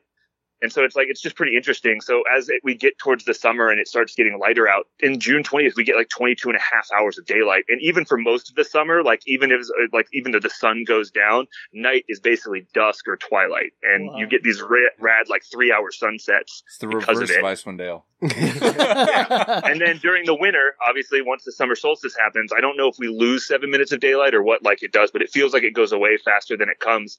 And yeah, like winter's like, so I spent my first full winter up here this winter, and they're tough. Because I mean, it gets like negative 35, like not with wind chill Oh, in jeez. this part of Alaska, and it stays that way. and it doesn't snow a lot. It snows a bunch, like basically all of October and the beginning of November, and then it just stays with snow on the ground because you have no light or heat to melt it. And it's just crazy. So it's just like it's just that crunchy snow all the time. It's not even like powder. Yeah, but it's super fun for snow machines. And it will snow. Like basically the way it works here is like it gets to 32 degrees and dumps snow until it drops to negative, you know, and then it gets back up to 30 and dumps snow because it's like, oh, it's warm. We can be moisture again. Kills you with snow. So you get these like little packs of like fresh powder, but it's rad to like rip around on snow machines and, you know, go hang out where you don't have to, you can be out in the middle of the wilderness, not have to worry about bears, which is great. John's having a wet dream right now. We might have lost him. Actually. I'm just imagining. He's looking off into the distance like my thing. I have glitter gulch. to get this. I have to go up into Mount Rainier, and like when I'm there, I'm like I love the cold. I love the cold. Yeah. You love the cold because you can leave the cold. But what would you? No, I love. Would you like it if you had to stay there for? What did you say? You get 4 months of summer. Well, he has to piss every 20 minutes. So October, he writes his name October in the to snow. April, basically. October to April is your winter, and so it's like you get normal winter in October, normal winter in April. You know, but like you guys get a whole bunch of like. Does it rain a lot up there? Like it does down here during the summer. It's like during the summer it's. Like I've seen rain once since like the winter broke, but that's pretty typical. During like the thick of summer, once you hit like the end of April or end of May, all the way through, I guess like the middle of like October, you get like that 50-50 rain. But at the same time, it could be torrential downpour when you wake up in the morning, and by the time you've brushed your teeth, it could be the most beautiful day in the world, and by evening it could snow. That's like Washington. That's exactly what Washington is. It's like there's Only a saying in Washington, if you don't like the weather, wait 15 minutes. Yeah. Yeah, exactly. Sometimes it's not even 15 minutes. Yeah. Seattle is too big of a city for me. And the fact I came to Washington, like I got so stuck in downtown Seattle that I was just like, stepping over people and like trying to not bump into a million people. And it was just like, I'm sitting here daydreaming about where you live. Seattle. I'm from Washington. I'm born and raised here. I don't want to step foot in Seattle. I don't even like going into King County, the county that's in. Nope. Keep me away from there. Yeah, me and my fiance. Oh yeah. Yeah, I mean I drive from North Seattle to South Tacoma on Fridays to come do this with these knuckleheads, and it's usually, we're usually waiting on him, but we were waiting on John today. Yeah, I got local traffic today. It was crazy. Yeah, so I heard there was a semi overturn with like huge amounts of fish and milk. Yeah, I heard there's 3 semis overturned. What kind of fish? I'd like to hear about this. Well, I don't know, but I heard it took a while to clean up, though. Could you imagine that smell? Oh, good lord! I know. I should. Yeah, what kind of fish? I should have went out and got some. Yeah. All of a sudden, they start making seafood chowder on the highway. Like, I mean, putting it into bowls. Fish prices just went up. break your teeth on a rock. Oh, yeah. It's a glass. Oh yeah, I really love. The gravel is a great touch. Is this a garnish? A little bit of a grit. Is this a garnish? What am I supposed to do with that? Oh, just put that off to the side, Grandma. Yeah. Why has it got a yellow stripe on it? I thought you said it had parsley. No, I said there's gravel sparsely. Turn up your hearing aid. Yeah, this is man, bat scotch. Yeah, this is actually I know we're always talking about sweet as. Is this your new sweet as? This edged it out for me. Yeah. I think we're ready to give it. So Mike, go ahead and lead us off. Like, what would you give this? What would you rate this beer? What's my scale? Out of 4. Out of 4? Yeah. Oh man. So like this is a hard 4 for me. It hits on, so like the way I kind of think about beer is drinkability obviously is number 1. How it like ruins your palate. Like, so I don't usually drink IPAs. I'm not like, I appreciate them. I don't drink them. Because by the second one, you're drinking like a 400 or 380 calorie beer, but it doesn't taste the same as the first one because the hops in that offensive IBU kind of like kill your palate. They kill those sensors on your tongue. Right. Mm-hmm. And so I still taste it the same way I did as I tasted the first one. Right. And because I was also doing some pre-search, but pre-search. I like that. That's the new one. Pre-search. Cheers, boys. Cheers. But yeah, like I like it. It drinks well. It's not too thick. but it's also not so crushable that I'm going to like drink 6 of them before I realize it. You know what I mean? It ain't a Bud Light because of the viscosity. So it's a great drinkability for me. It's well balanced. The flavor is awesome. It's a perfect summer beer. It's tropical. It's citrus, and it still has, for me, like it kind of has those pine notes, which remind me of the trees that are all around me and kind of just like lock me into the atmosphere.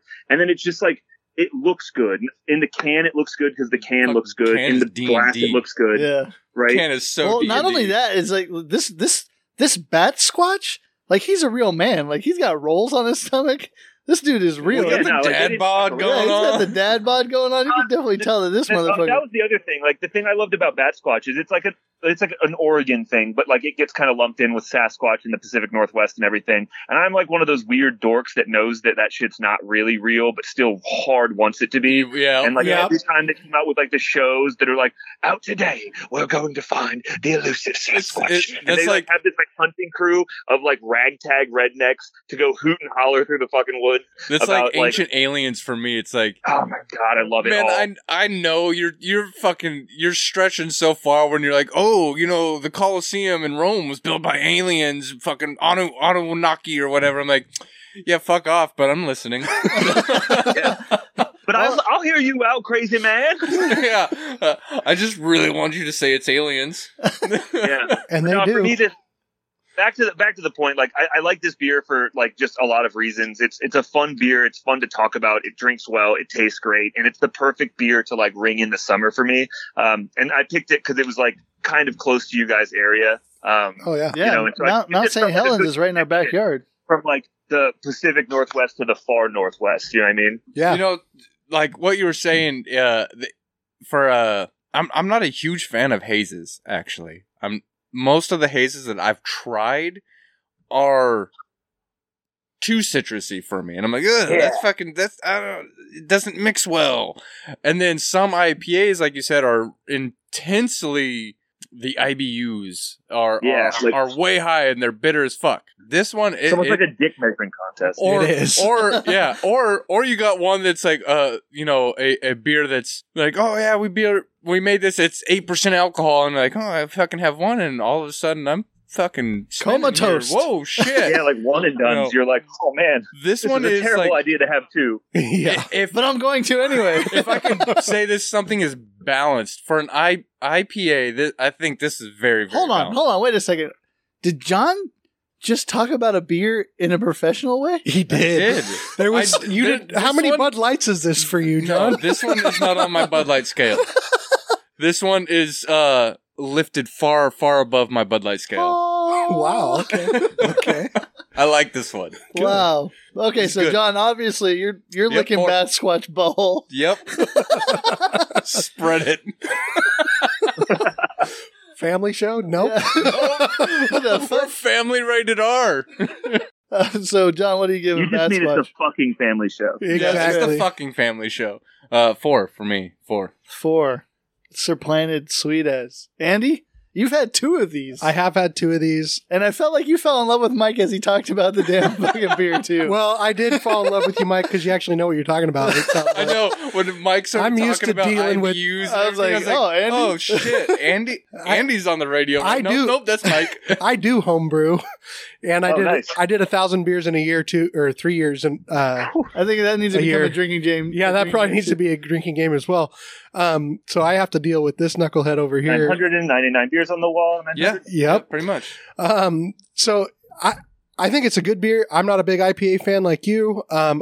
This is gonna sound maybe insulting. You give it a fucking 2. I'm reaching over this table and punching. But I would actually give this one either a 2.5 or a 3. We don't not- do halves. Okay, I'd No. give it a 3 then, yeah, you're which safe is from a punch. which then. is, as these guys know, very very high as far as On IPAs the go. IPA scale, he hates IPAs. And I love what you said about the IBUs being a dick measuring contest. It's like, cool, you just took some water and soaked a bunch of hops in it.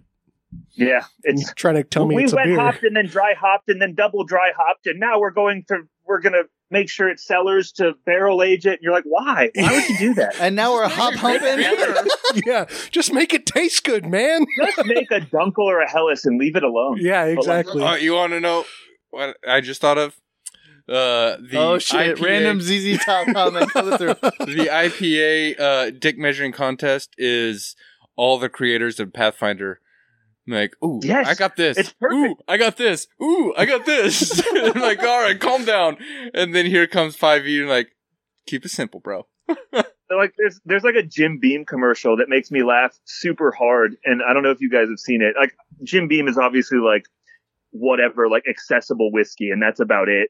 But like, That's they have definitely this about commercial it. where this dude walks into a bar and he's like, and the bartender's like, "What are you having?" And he like looks around and there's these two dudes with like beanies and goatees, and they're like, "Oh, have this like hydrogenated nitro goat's milk IPA." And then this other guy's like, "You want to drink an Irish stout?" And then this other guy's like, "Oh, why don't you try this, whatever German beer?" And then he's like, and like the bartender looks at him and is like, "Want to have a Beam and Ginger?" And like my reaction would slap that Beam and Ginger out of her hand and be like, "No!"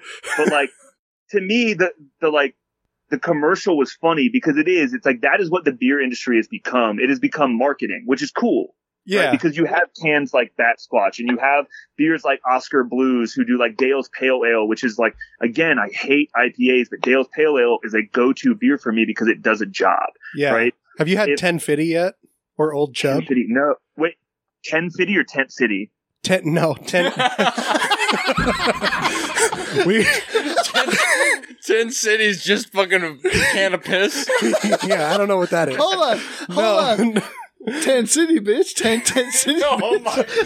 No, you just said Oscar Blues, Dale's Pale. Yeah. Their stout, 1050.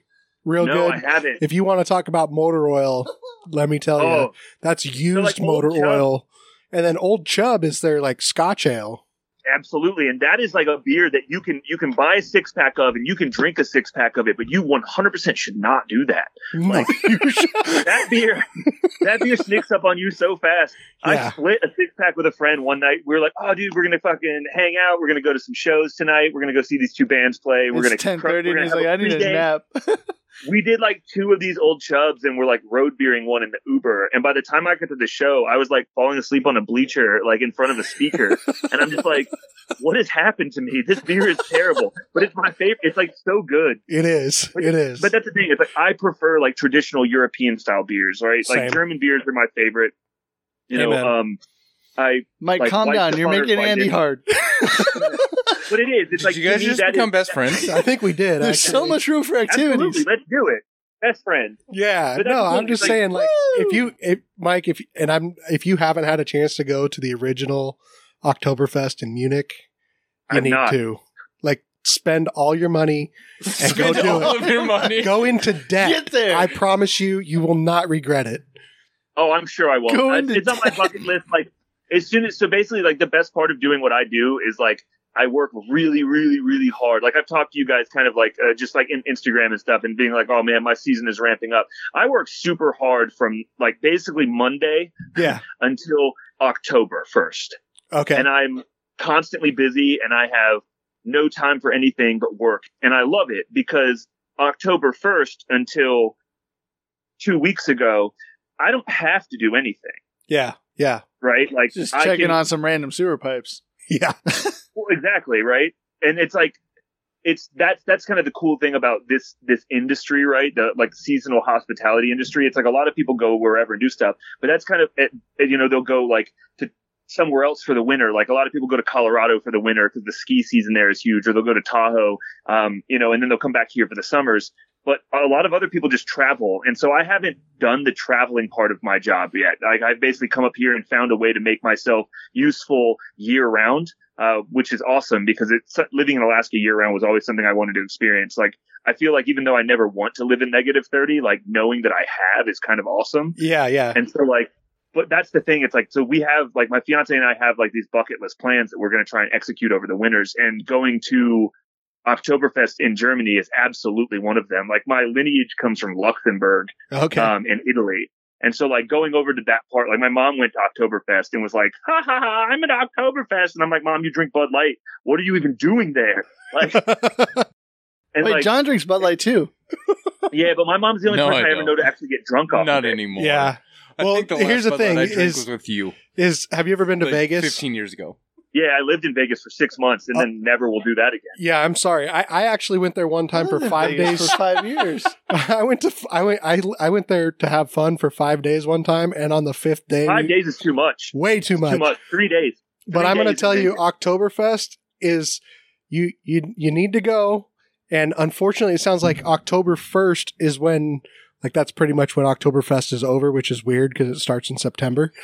But traditionally, I thought it used to be in August, right? Because I think so, because of like harvest or something.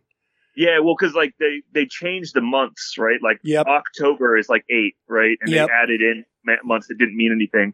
But I think traditionally it was like August was when it started. We actually do a thing up here at one of the breweries seasonally in Denali called Ogtoberfest in August because we're not open in October, which is super rad. Yeah, and actually, the brewery that I worked with had like they won, I can't remember what festival, the big World Beer Festival in Germany. Their smoked Marzen won gold medal.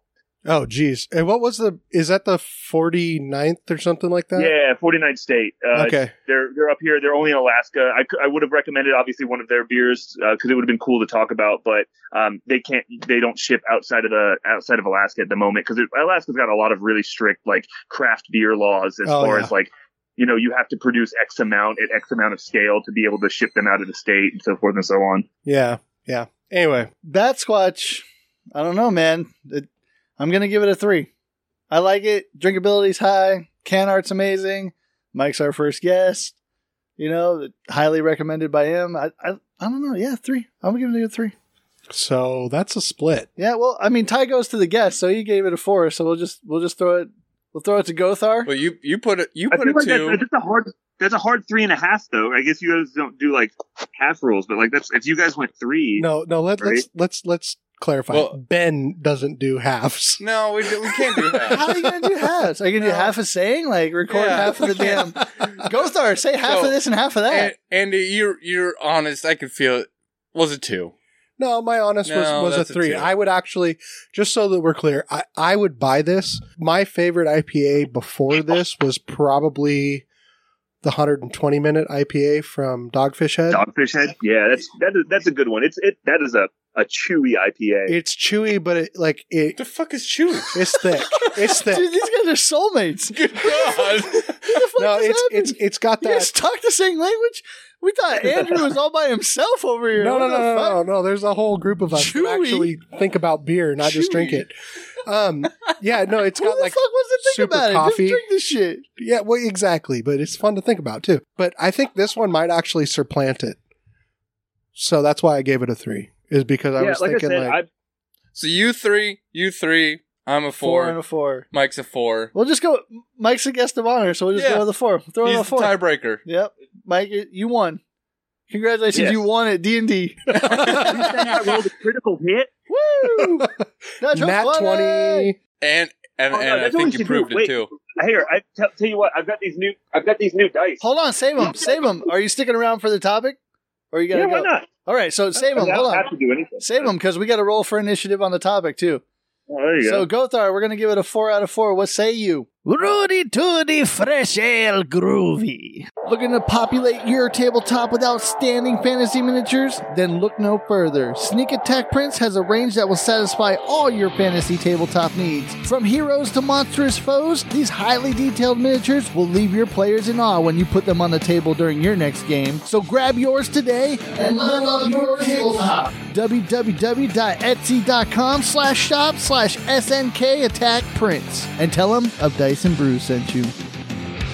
So let's get this party started and let's roll initiative. Mike, as our guest of honor, you got a D20 handy, brother? I do. I've got my brand new custom like resin cast D20 from Harkins Dice. Let's go, man. Nice plug right there. Roll it up. No proficiency bonus. I got 11. 11. Okay. All right. Here I go. 1-1. The most symmetrical thing you can roll. It is, actually. Ooh, I got a John roll, an 8. No, for some reason, I roll good on this, and I don't like it. I also got an 11, Mike. Ooh, who's got the higher dexterity bonus? Come on, John, roll 5. Oh! Nat 20! See? Oh, nice. I roll first all the time, and I suck at that. John goes Oh first. gosh. Okay. I swear, it's not. I don't roll good. I just have bad luck. You just roll Oh, I thought you exceptional. I don't roll See, good. I yeah. roll damn good. See, we're talking about Andy's topic, and now I have to start it off. Oh yeah, Hey, aren't you a DM? You're supposed to be able to improv. Yeah, come on. yeah, trying to. What the fuck's your problem? I'm only a year into this, bro. Yeah, and how many Get beers? You obligatory Irish. Yeah. Yeah. Welcome to the Kinky Gear. No, we were talking about the D&D community earlier, and just how open and accepting it is. And, Yeah. and I think that kind of leads heavy into our discussion of third party topics or content that. There's so many. Like we're doing a podcast right now, and we're talking about the self promos, and there's so many D&D podcasts, be it live game. There's a few that we like us that just kind of ramble about shit, but it's so diverse of a community that you have crafters knitting, resin, crochet, sticker printing, banner making, logo making. It's huge. Yeah. The amount of third-party content that just a simple fucking dice game has created is absolutely mind-boggling. I think to piggyback on that thought is the fact that a game of imagination where you primarily use your imagination has opened up a monetary world to these creators or crafters or entrepreneurs that can capitalize on other people's imaginations and their own. They can take these ideas or these situations formulated in a theater of the mind game and make them real life for people and make them like visceral things. Yeah, I guess what D&D does for the player and the DM in inspiring creation, player creation, situational creation. It also inspires creation. Yeah, but it also inspires like our guest Mike to like, oh man, I see all these stickers out there, but they're not what's in my head. Yeah. So you're gonna go out and step out and make those stickers. It's a game of creation that helps create. Well, I think one of my I think he was actually like my 7th grade social studies teacher or something like that, if that even matters. But he always used to say... Social studies even around anymore? I don't think it is. I think they can call it that anymore. No, I don't Civics? think they can. Yeah, no. No, civics is what it was before social studies. Yeah. But social studies is like that just general umbrella for history and economics. Yeah. And, people. But social studies are podcasts now. Yeah, pretty much. Yeah. Well, what he always used to say is that social studies is, did you keep up on watching the Kardashians? Yeah, basically. Yeah. Well, yeah, because we used to just like synopsis. We used to just read like articles and think about like what that actually meant in the world. But anyway, he always had this saying, and he was a Vietnam vet, if that comes into play, and he was a doctor of psychology and all this stuff. But he always used to say that the human species could literally accomplish anything if they stopped caring about who got credit for what. And I thought that was so cool, and I've kind of like based a lot of my life on that. And what kind of brings me together on this this topic, I guess, is the fact that that's kind of what WotC and before them TSR and before them, Gary Gygax and Chainmail and all that stuff. That's kind of what they did. Is it was like, hey, this is this really cool idea. Let's go have fun with it. Oh, you want to do this part? Okay, great. That's awesome. And like the fact that WotC has, licensed content with, like, we'll say WizKids or whoever else Reaper, whoever else they have, right? But yet they still don't like come down on anybody for having something that they don't push one over the other. They don't, but they don't come down on like a Artisan Guild or a Cast and Play or a who knows what else, you know? Yes, even if you have a beholder that looks like a beholder and you call it an eye tyrant or something else, and Yeah. they're not like, oh, you're Well, IP infringement. Yeah, they're just well, like, I mean, oh, okay. if you want to talk about big names too, I mean, to show Critical Role is fucking massive. It's the number one funded Kickstarter in the entire world. Yeah. yeah, They're using that content. They're using D&D Beyond that isn't WotC. yeah, which is weird too, They're right? playing Yeah. a WotC game, but not promoting WotC at all. But at the same time, But they are at the exact same time. Yeah. They've got content. They've taken like Matt Mercer's world and made it source material, made it canon. You can go play in Critical Role. That's like, to me, that's the biggest. I don't mean to interrupt. I know that's like No, go for it. Critical. That's like the most hypocritical statement ever. I don't mean to, but I'm going to. But like to me, like that is the cusp of what third-party content is. If you create third-party content that is real enough and original enough and inspiring enough, it can just be content and no longer even be third-party content. You know, and the possibility of that is just like endless, right? Well, how many of the monsters? How many of the monsters started out as third-party content that are now canon? yeah, massive monsters. I mean, you look right now. If you go on like D&D Beyond or something like that, and you look up the history of, or I mean, even Wikipedia. If you look at the history of the Hand of Vecna, guess whose fucking name gets dropped in that one? Joe Manganiello. No. That literally, like, if you look at the history of it, it was on Exandria. Vox Machina did their thing, and blah blah blah happened, and that is literally in the Wikipedia of the Hand of Vecna. It's insane that one event that we watched on YouTube has turned into official, actual story, real content that happened. But see, what's even cooler about that is, and that's third-party content. Is that the Hand of Vecna is an anagram, which, for those that don't know, is a mashup or a rearranging of the words for Vance, which is the Pulp Fiction writer that Gary Gygax got all of the idea to do this for. So, like, even that was third party. You're throwing. So, like, even before deep that, cut, that deep cut third party. No, but I'm saying that's in the lifeblood. That's in the DNA of this. You know what? I don't know. I listen to Matt Colville from time to time. Where's my trombone? Womp, womp, womp, womp. He talks fast and he makes some weird claims, but some of his stuff actually, I enjoy it. I like it. I can't remember Jack Vance, John Vance. Anyway, I think authors love to do that, especially when it comes to writing, especially stories. Like right now, I'm reading The Wheel of Time. Oh damn! I thought he was going to say Stormlight Chronicles.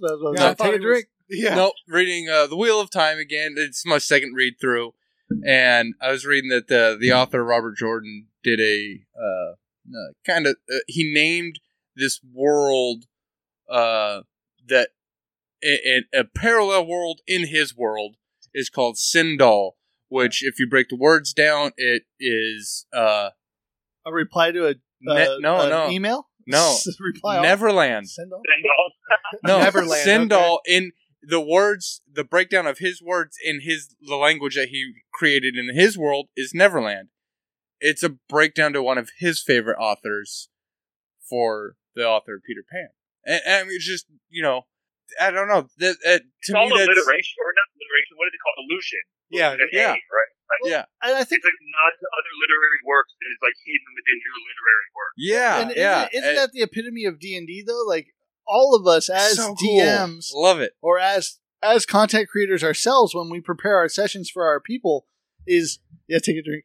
Is we're only taking the best parts that we enjoy and formulating them into works of art for our players to experience how we perceive those things, and hoping that they perceive them the same. But that never happens. So sometimes when we put those references or those homages to our favorite parts of whatever we're doing at the time or come across, they're never perceived the same way by the players, so they don't even become know. Easter eggs, right? So they never, you never even know, or they never even know what those homages were towards, or in context, we'll never get that. Well, I mean, we talked about this before too. Of like, there's that idea that you don't want to make something as obvious as maybe your adventure party. Just for those that want to know, like John's going to take a leak. Take a drink. Take a drink. But the adventure party that wants to run down the bridge of Khazad-dûm and stuff, and you think like that would be epic to do something similar to that. But oh no, everybody's gonna know. No, nobody at the table ever goes like, "That's stupid. That was in Lord of the Rings." They go, "Oh yeah, okay, I want to do that." I've always envisioned myself doing that. Yeah, now's my chance. So it kind of gives you like free reign to kind of take these very epic moments in pop culture or fantasy genre, or whether that be literature or movies or something like that, and just kind of go, "I'm gonna plop that right there. That's great," Or the one that always gets me is there's that, and I remember. It was like the first time that I realized like my imagination and in a book was probably better than in a movie. But when I first saw there was that battle, I think it was in Lion, the Witch, and the Wardrobe, or maybe one of the other movies that were in that genre, where like the centaurs are like rushing the battle line forward to meet with the other animals and stuff like that. I remember reading that and going like, I want this in a campaign. This has to happen in a campaign. And that's the thing about third-party creators is there's other people that have figured out how to make that work inside a campaign, whether that's in modules, whether that's in settings, or whether that's in other peripheral content like stickers or books or whatever. Minis or whatever, right? Like finally we've got it sounds weird, but we almost are in an era where Hero Forge doesn't need to exist because there's so everybody else does. Yeah, because everybody else does. And that's crazy to me to think. And that only took, 5 years?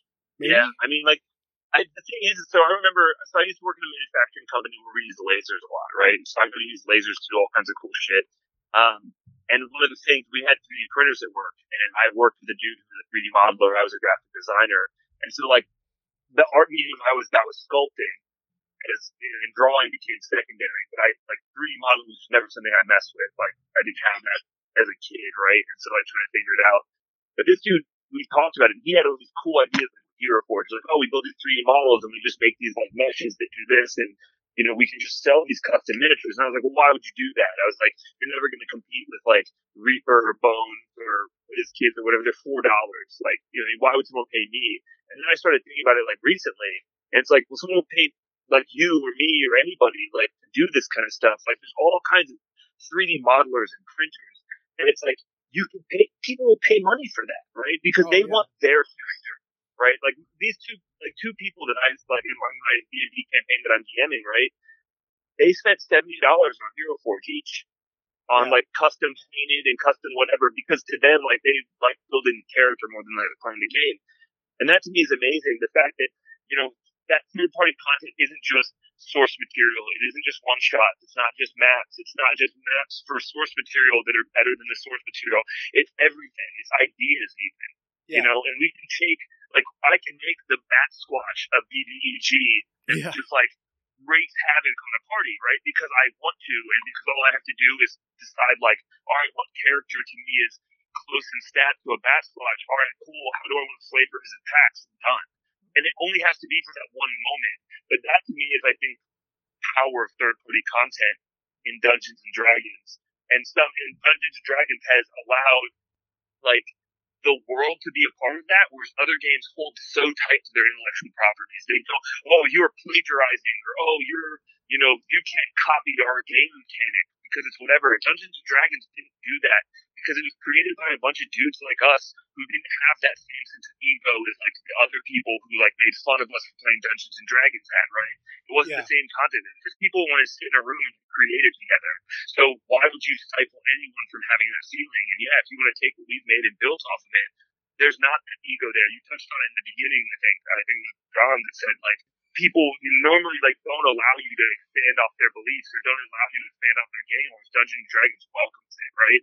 And that to me was one of the most powerful things. That homebrew can be as much or as little as you want. Third party content, I could go download a one shot right now, probably for free if I found it, just because someone wanted to make it, right? Yeah. Or just because someone wants you to check out their catalog and subscribe to their Patreon or whatever it may be, right? And then I can go download a one shot right now, and then 90% of the one shot, and then populate the other 10% of that one shot with content from Wizards of the Coast, or content from Pathfinder, or content from my own brain. And it's like the third party is it's broken the fourth wall in a way of just reaching out, man. Whatever you want, man, do it. You want to have a sword like Cloud's Strife sword, and you want to ride on a cloud called Nimbus, and you want to make a character that's basically Kirito from Sword Art Online that punches people in the face and has a bad attitude like Raphael. Cool, no problem. Do it. Why wouldn't you? Yeah. And then if you make it cool enough, then make it canon. What the fuck? All if you do it good enough, right? It's just crazy. If you make other people inspire and you show other people ways to believe, Dungeon Master Workshop is an Instagram account I follow that they just post items or characters that you can just put into your world. They give you a little blurb about them. They give you their stat block, and it's it. It's all they do.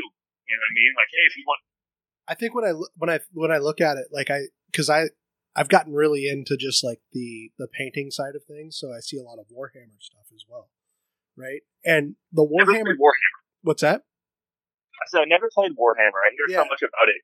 Minis are rad. Yeah, I've got into it a little bit, but it's so learning a new system or a whole way of thinking about a miniature game is just, I don't have enough time. So I'm I have a whole bunch of Warhammer models. Yeah. And I like to paint miniatures. So for me, it's more the aesthetic than it is the gameplay. Yeah. But I always looked at Warhammer models how can I fit these into this is before I got into 3D printing. Yeah. How can I fit these models into my D&D campaign? Yeah. And my point of bringing Warhammer up is Games Workshop, they hold on to their IP iron fist. And they're doing well, but that's just because they've got a system that works. But where WotC hasn't held on to with the exception of Magic the Gathering. Well, here's the thing is there's certain things that WotC holds on to that they make canon for only themselves, but there's a vast majority of things that they open up to those third party creators, or like we said before, they don't come down on third party creators as much or as hard as if anybody was just borrowing from them a little bit. So it kind of makes it this Mod Podge of craziness where you have to kind of dodge the WotC what they do scale to only themselves and what they allow you to pursue as a third party creator. But like you said, Mike, earlier, is when you make those things cool enough, and Andy, you capitalize on this, when you make those things cool enough, they also are open to making those things canon so everybody can enjoy them. So they're not. Well, yeah, because why wouldn't you? Right. You know what I mean? What would it? How would it benefit them to stop on people who are basically being their creative team without being paid? Well, and to build upon that is we are as third party content creators, every individual player at this game is automatically almost breathing new life into the game that they've created over a vast amount of years ago. And although they've come out with new additions and new year rule sets and stuff like that, these same people keep coming to the table and, like I said, just freely, or like you said, Mike, I'm sorry, just for free, breathing new life and giving them new ideas for their game that all they did was come up with a rule set for. And I'm not saying that's no easy feat, but I think it's a real big testament to the WotC team. Or maybe not so the WotC team, maybe not Wizards of the Coast, but the D&D team of there really isn't an ego. They don't have to deal with the ego because they just keep nudging the boat in these different directions and all this super cool shit comes out of it. How would you as a creative, you have to be excited about that. But I think it's not just WotC or not just a D&D team, man. I'm excited. There's a lot of people that I follow online. Just like Mike said with the magic items, it's just the small little niches. Sometimes it's NPCs. Yeah. Sometimes as a DM, take a drink.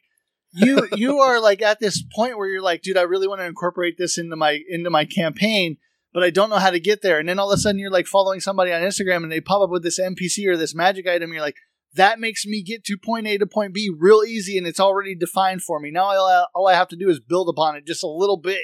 Yeah. And it merges the two together, and you're just like, man, that's amazing.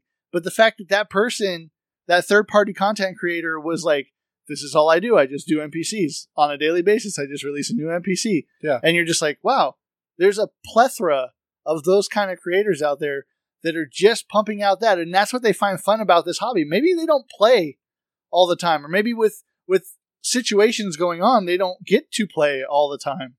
And they find a way to still change the way that all of us think about the game that we all play. Yeah, and my point in bringing that up is that, and the ego side of it is instead of like this corporation being like, hey, that's our shit, you're just tweaking it, why are you doing that? They're like in the background, like they're taking notes and like, oh, yep. They're like fanning the flames themselves. Exactly. Yeah, they're like, we're going to charge you for this later because you're going to buy it. Yeah, absolutely. That's the thing. That's like, it is genius. It is, and I don't mean a genius in that like cynical business way of manipulation that everybody kind of gets caught up. It's like, as someone who created something, right? You are one person, or you are one organization, or one entity, or whatever you will, right?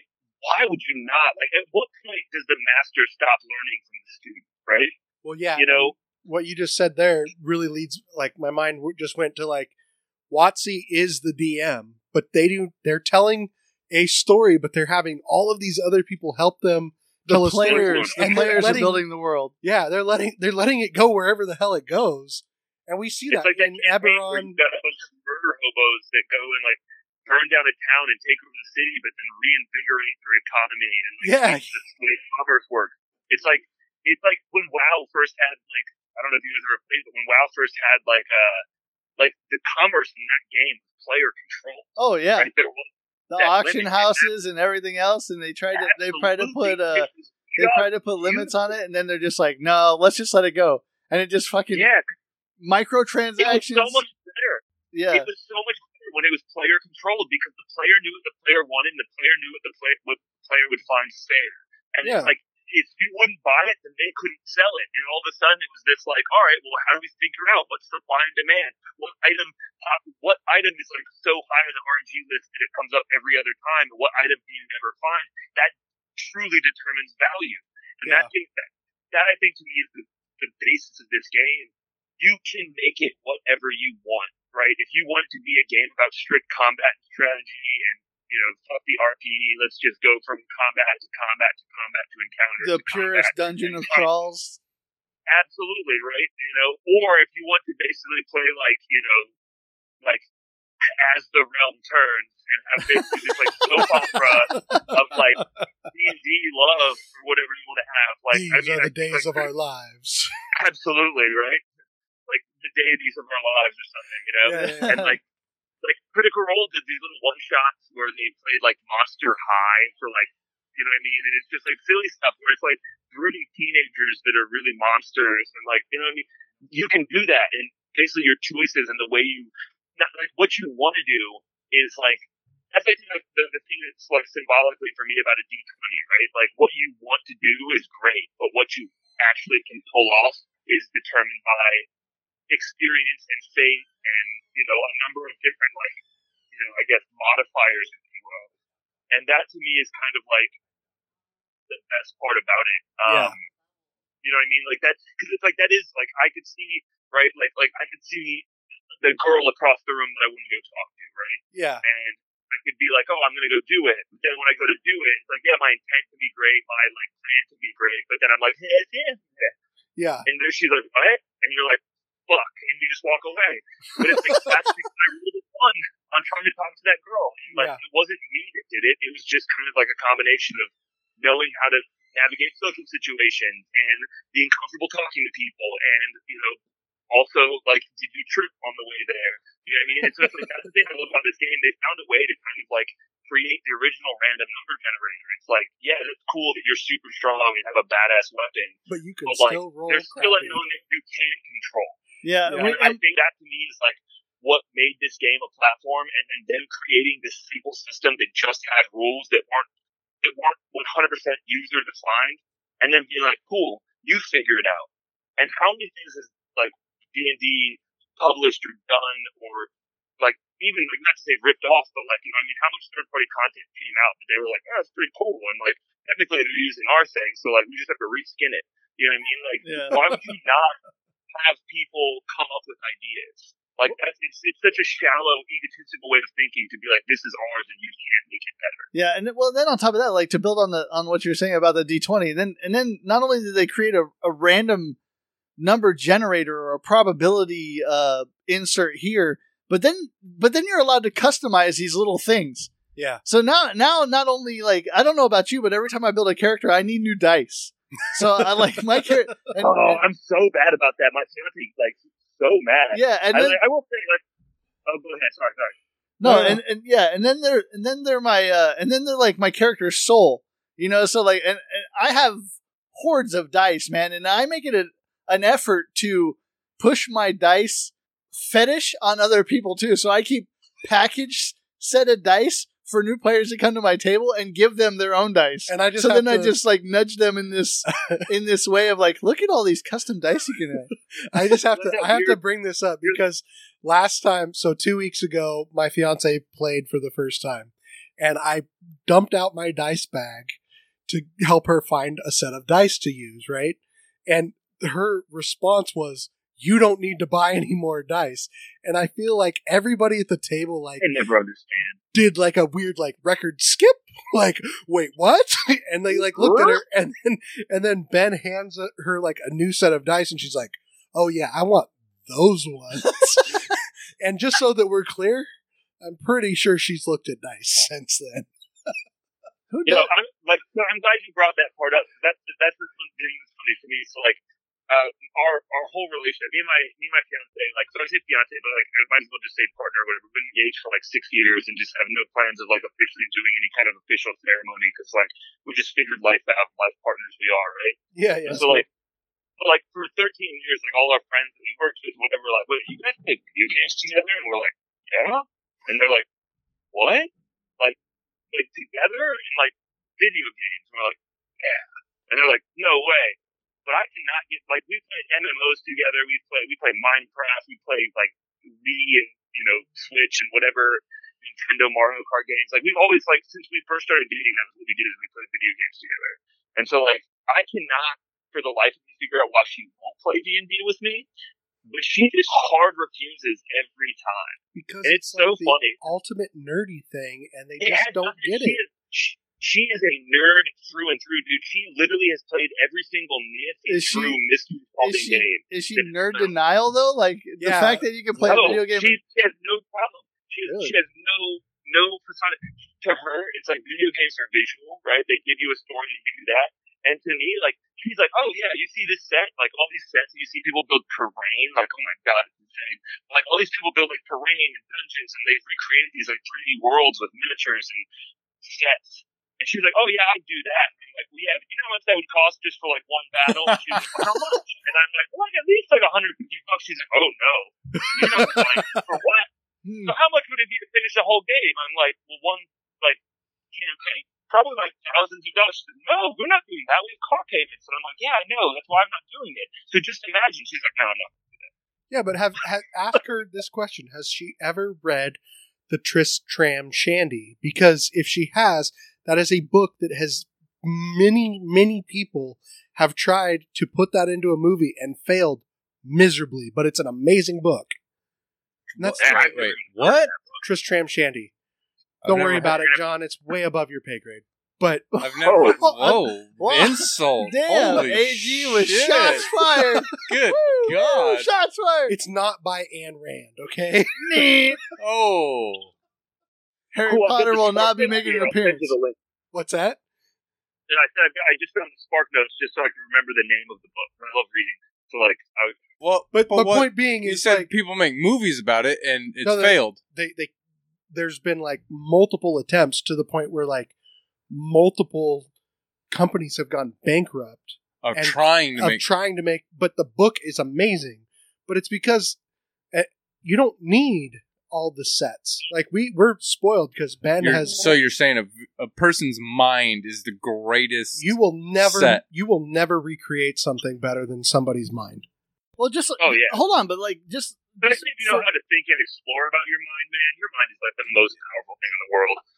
Well, I mean, think about like what you said earlier, Mike. Is like when you had your most fun at D&D. From what I got, is when you were locked in that little closet that you called your draft room, and you were just by yourself listening to these other people describe these worlds where your mind could run wild. When you eliminate some of the distractions that come with this game, i.e. the miniatures or the sets or the other things, you're like you said, your mind is the most powerful thing in the world, and it will take you places. And I don't think that's what people realize about books and reading and exploring other things on another level other than visual. Yeah. Just because you can't see it doesn't mean it doesn't exist. And just because you can't visually see it in front of you as a 3D object doesn't mean you can't recreate it or depict it in your mind either. Like, I feel like somewhere in between our middle school age and our high school age, we just stop pretending. We stop imagining. System of the world, like, it stamps imagination out of you. Yeah. You know what I mean? Like, it's seen as a weakness, right? Tries to stop you from imagining, because dreamers are like the biggest threat to the system. You know what I mean, right? Like, if you think about it, like, like, look out through history. Any dreamer who challenged the status quo was basically excommunicated. Like Galileo, Jesus, like, how many people were like, no, this isn't right. Something else is better. And they're like, no, it's not. They're like, no, seriously, it is. Check this telescope out. And they're like, kill him. But maybe imagination is intentionally stifled, right? I heard the Get Out music in my head right there. Just dun dun dun dun. Can you imagine if people realized Elon Musk was going to be who he was, right? Who he is now as a child? He would have never they would have held him back 8 years and completely controlled his the way he thought about things, because they'd be like, man, this guy's going to try and challenge NASA and also be a billionaire, and right? Also ruin gas. What you don't want to do small scale testing? You want to just straight jump directly into full scale rockets? Yeah, fuck yeah. No, you're crazy. Yeah. No, but $1 billion is a lot of money, so I'm going to do that. Yeah, he does that. He fucking skipped small scale. Oh, I was just saying, Elon Musk may not be the greatest example of, it's not like I'm trying to say he's, the shining example of humanity, but I'm just saying, imagine if someone knew what he was capable of when he was, 7.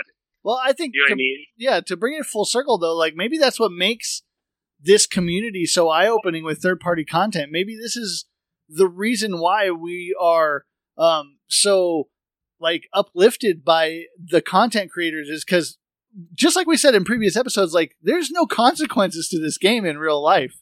Therefore, everybody's able to voice their opinions or portray themselves as they will without any consequences or blowback, because it doesn't have any effect on real life.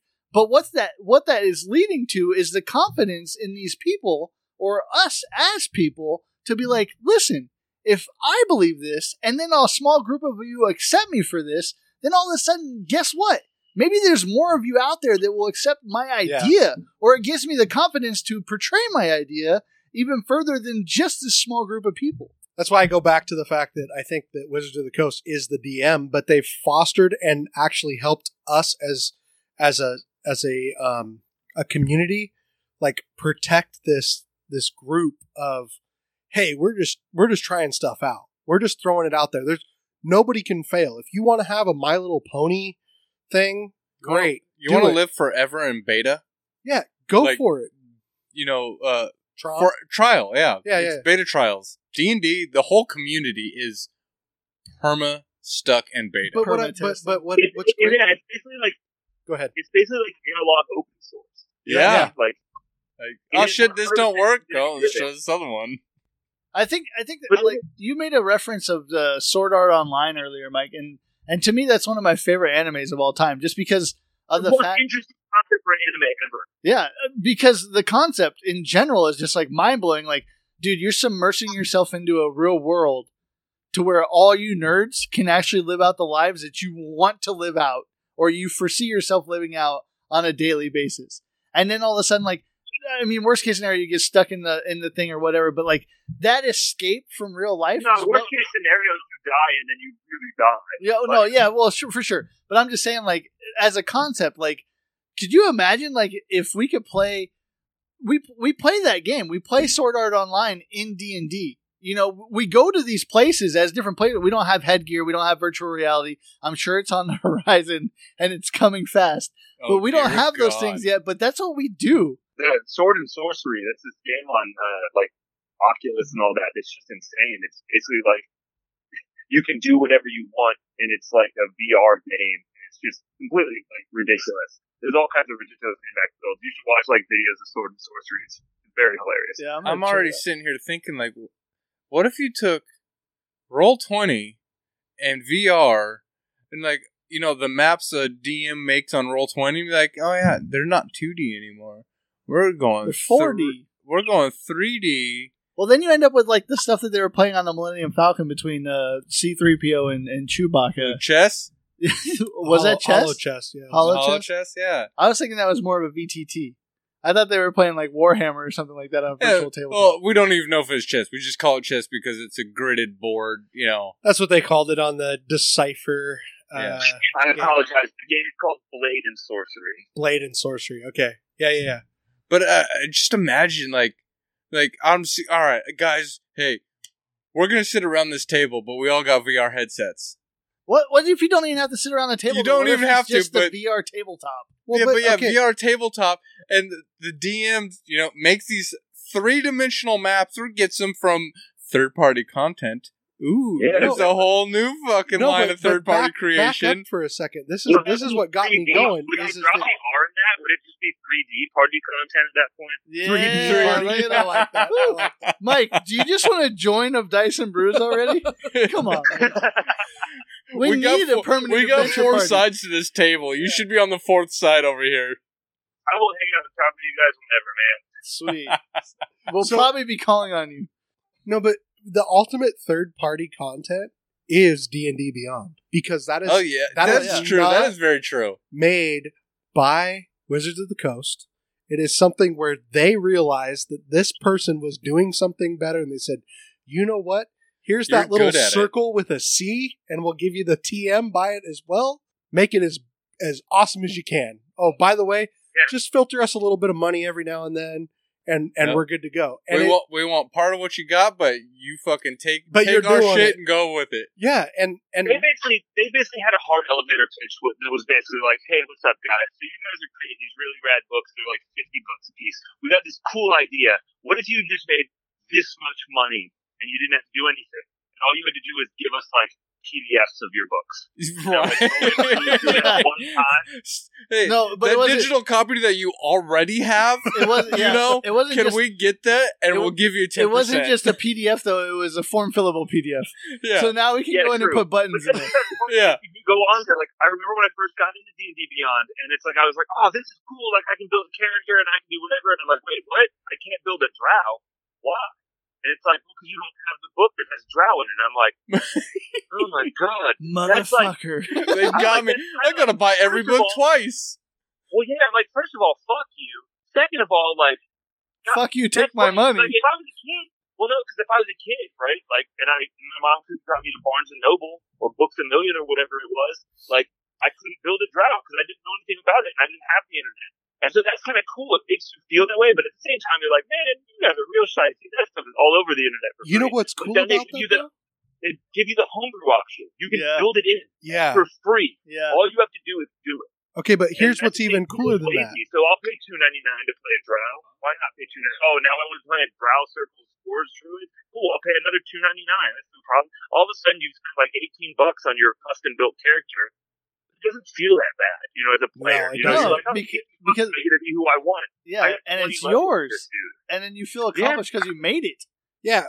But it's brilliant. It is brilliant. It is microtransactions in Dungeons and Dragons, which is an analog game. It's insanely brilliant. Well, but what's great about that too is like, I don't know about you, but like I don't feel bad about paying for that because I want the guy that made that to keep making cool shit. Right. Right? And $2.99, okay, yeah, that's not a problem. And then what's also cool about that is like you said, you know, you're the kid and maybe you don't have the $2.99, but take a drink. I work with teenagers. Yay! Like we have like there is so many like nonprofits out there where and I luckily I go to church with a guy that works for Wizards of the Coast, and he's like, "Oh yeah, if the church wants like a master account of the players set for this, just let me know. I'll give you the code because you know WotC because you're I'm that guy. somebody out right now. Well, no, I'm not ratting anybody out, but like WotC,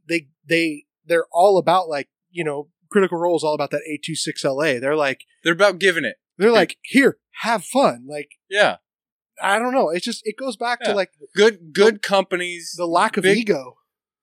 I think I've always felt good companies do that. Like I you see it a lot, and I know it's a lot of advertisement. You see it a lot in energy drinks.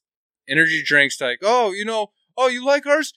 Here's fucking 17 cases of it. I'm like, I didn't ask for that, but like, yeah, take them though. Uh-huh. Well, that's because they're basically giving you poison and trying to make you like addicted. Yeah, the first one's free, but they're also trying to get to heroin, motherfucker. Advertisement out. Have this heroin. You just need to know where to get it when you need more. They're just trying to get that advertisement out though, and I think Oh, by the way, have a T-shirt. Yeah, have 2 T-shirts.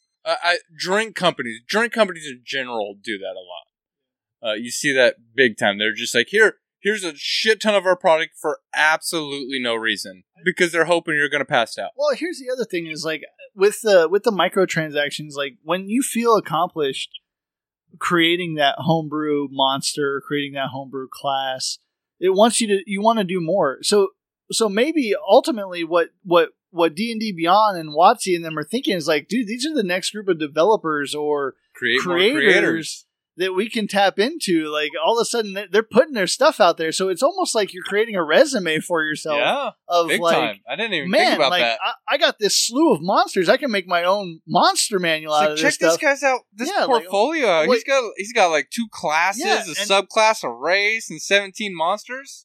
And nowadays, with the way the world works too, it's like we've got Patreon, we've got Kickstarter.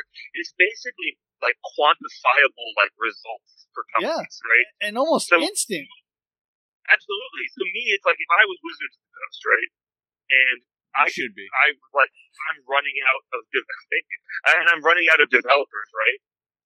And I'm running out of like content creators. All I have to do is go to the internet and type in third-party D&D content, and there's a million websites of people like you guys who have reviewed third-party content, or people who have like blogged about it, or people who post it, and then all they have to do is go through and read what they think is cool, and then they go, okay, cool, you have a Patreon, and you have, oh wow, you have 24,000 patrons, cool, we're going to extend you a job offer, because clearly you're successful at getting these people to spend at least $3 a month times 24,000, right? And it's like, you don't even have to do the work anymore. It is brilliant. Like allowing people to use the fundamental basics of something that you've created that is successful is basically pushing your field or your industry or your product further than your team could ever do it, like in home, right? Like by yourself. Yeah, and like I said, you're breathing new life into your own product without even having to do anything. Like you just said, with the bellows. Yeah, do that Scottish dwarf. Stereotypical one, just making air go on fire, making it hot again. That's right. And the funny thing about that is like until we've had this conversation, I've really never thought about the extent of that. Like the stuff like the DMs Guild, where people publish one shots and stuff like that, and like people are building their resumes, people are building their portfolios to content creation without even going the long way anymore. Like you don't have to go the long way anymore. It's all about trial and error and defining a name for yourself and figuring out what works and what people want. Chris Perkins. He started out by sending stuff into DM Magazine or whatever it was. It's funny to me and how now he's a creator. Now he's the creator. But it's funny to me, like Mike said, is we have all these things like Kickstarter and Patreon and stuff like that, and then like all it takes is a small group of people. Jesus, you almost knocked the table over. Sorry. I was just trying to sit down quietly. No more bat squash, Randy. You're trying to sit down quietly the most noisy way possible. He almost belly flopped on the table, for fuck's sake. Fucking table went. You can't have two-wheel motion. Holy shit. Woo. So, yeah, but like, we as a community have made these people flourish by showing support in their content creation, by them expanding our game, therefore pushing the boundary of what really do you have to do to be successful in this world. All you have to really do is find a niche and find a group of people that want to consume your niche, and then you can just capitalize on that. I don't even think it's that. I think all you need to do is try, and that's the thing that like this community has showed me is all you have to do is do anything. Yeah. It doesn't matter what. It doesn't matter if it's the best or new or something different. All you have to do is try and be like honest about what you're doing, I guess.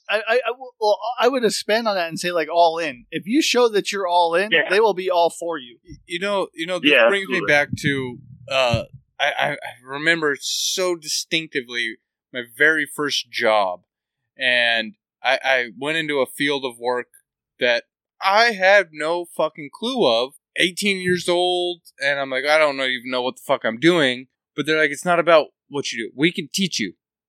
It's your attitude.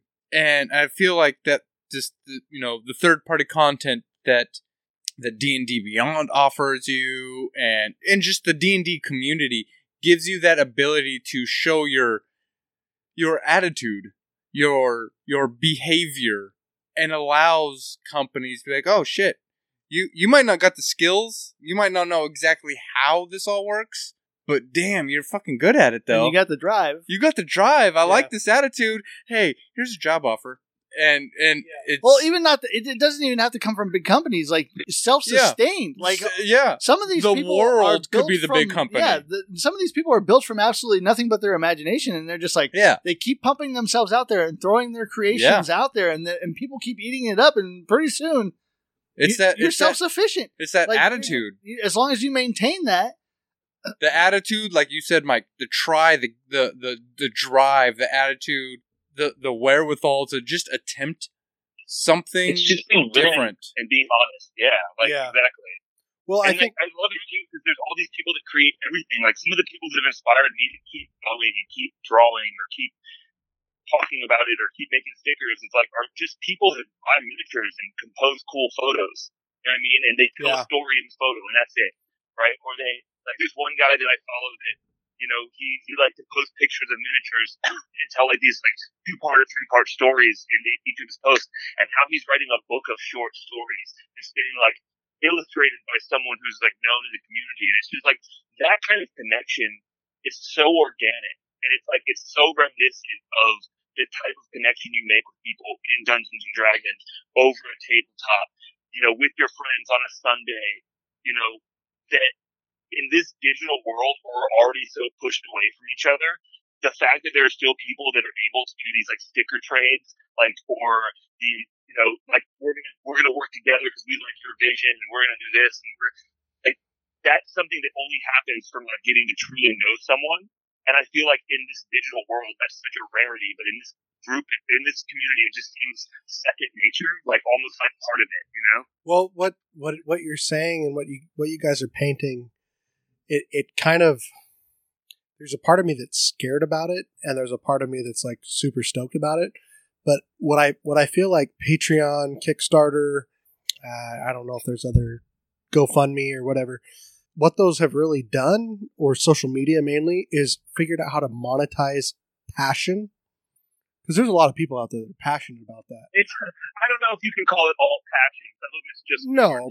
I mean, but you get my point. Like there's people out there that are passionate about something, and they're pumping out,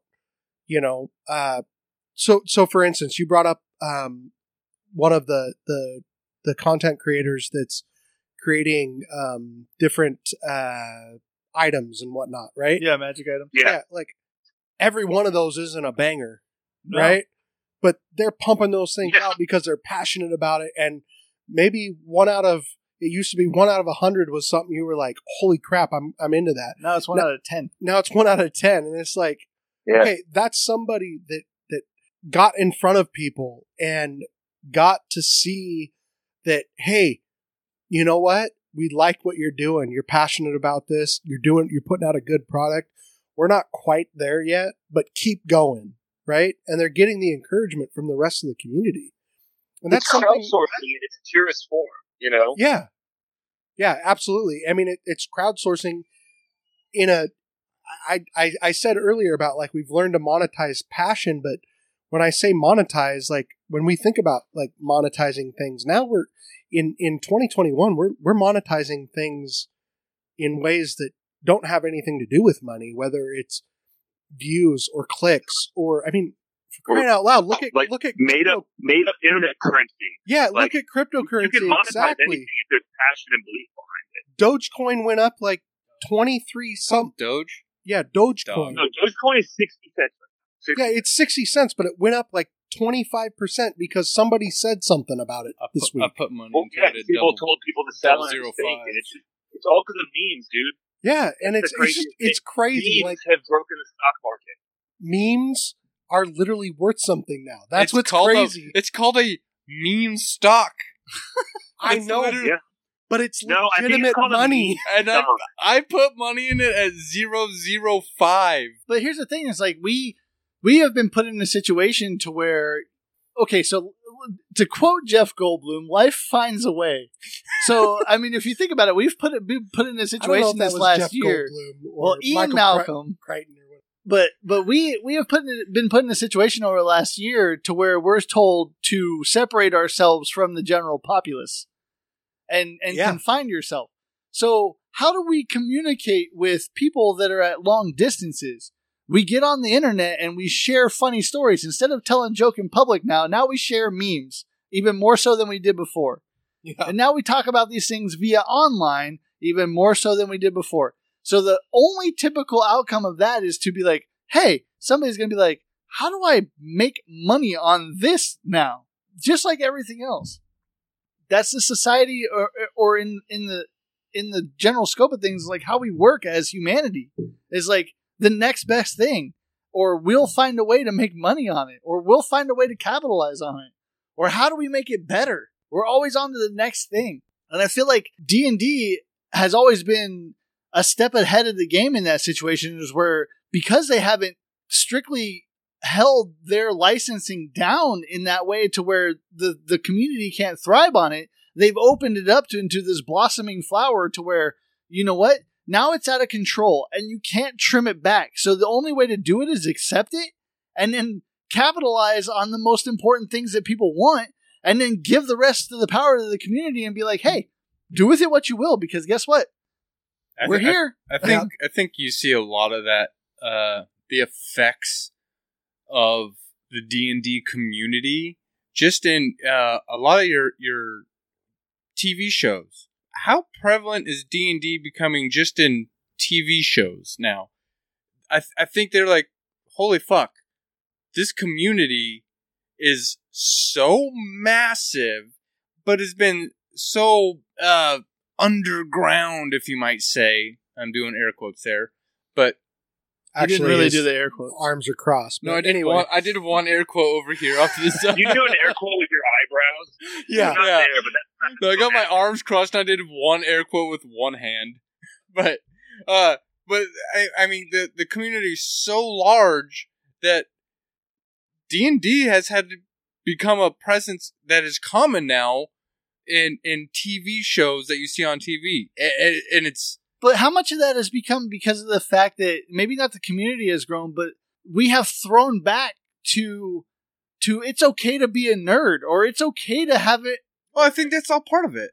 that's the biggest thing, right? So, like, at some point, right, like, let's look back at, like, the 50s, right? Like, being a nerd or being a square or being into that, you know, you look at movies in Greece and you look at movies like, you know, even emulations of Greece from the 80s, like Crybaby, right? Where it was like, you know, the nerds and the squares were not cool. People who tried real hard in school were not cool. And it was the people who didn't do things, right?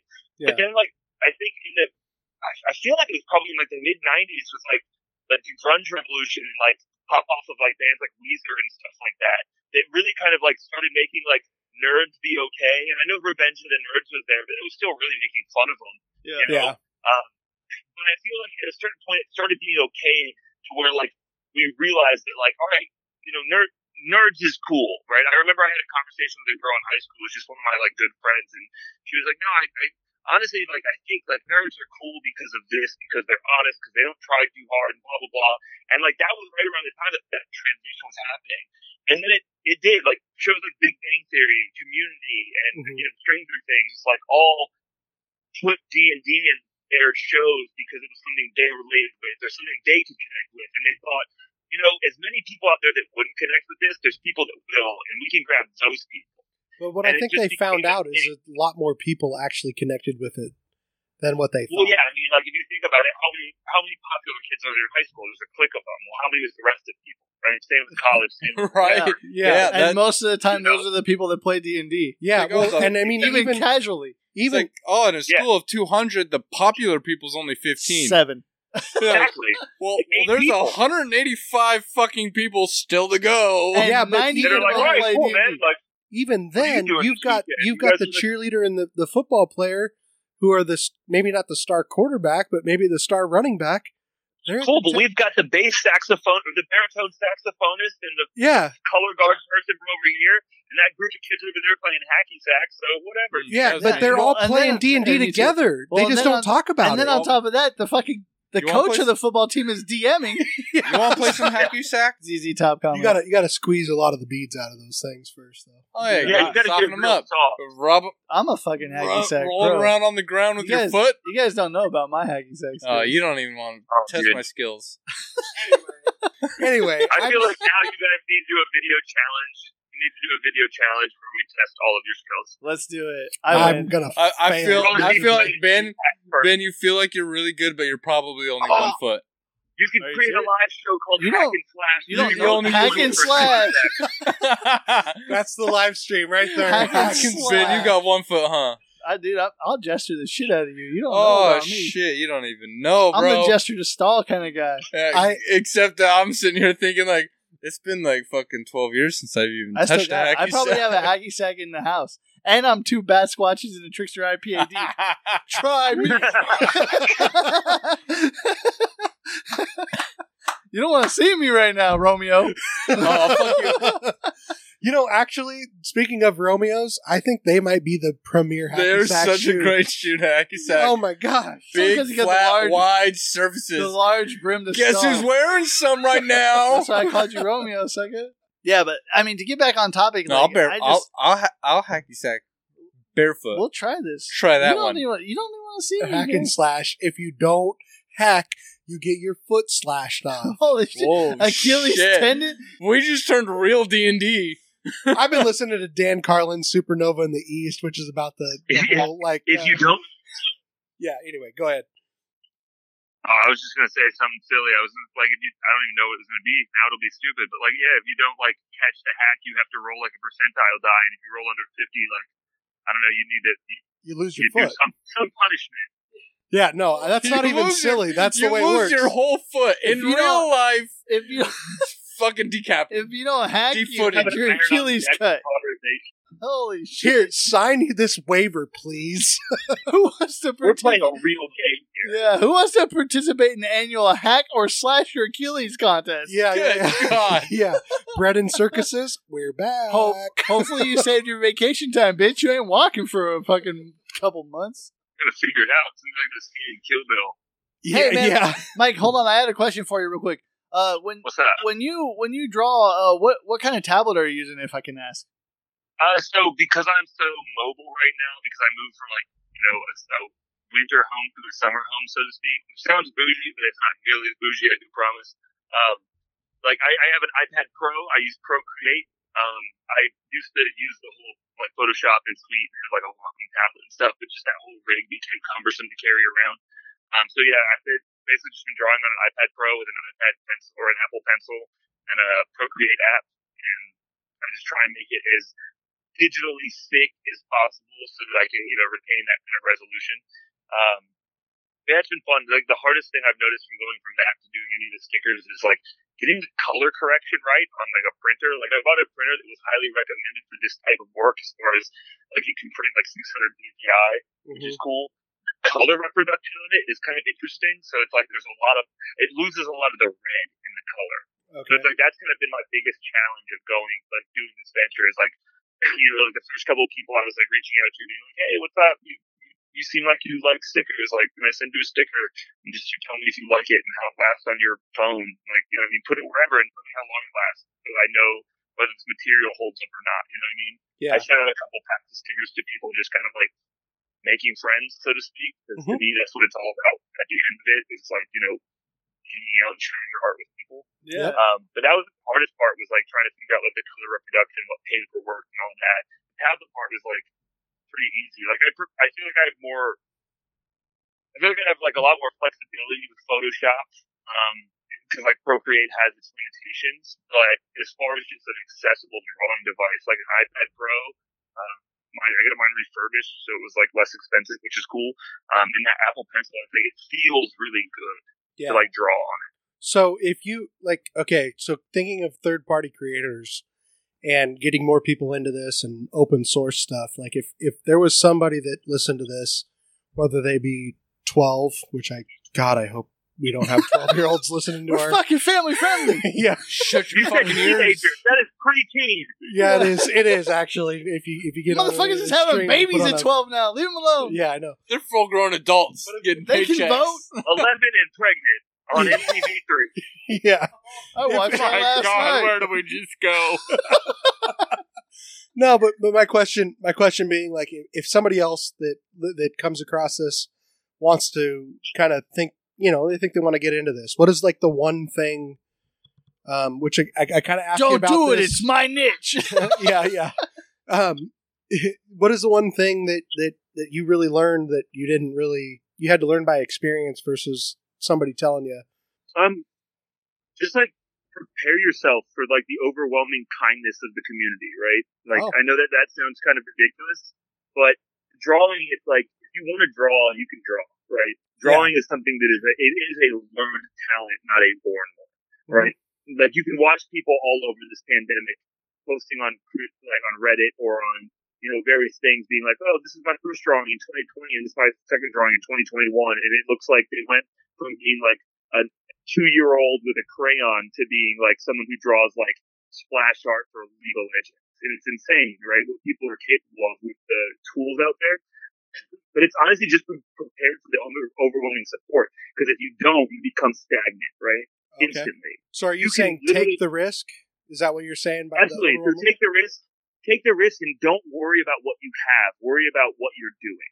Right? Okay. So many people worry about like, okay, I need to have a MacBook Pro and I need to have the best Cricut cutter or Silhouette cutter and I need to have an $800 printer, and they let that like sensory overload overwhelm them from even starting, because like applications like TikTok and Instagram and all these things, you see like these cut and manicured and edited versions of what people actually do.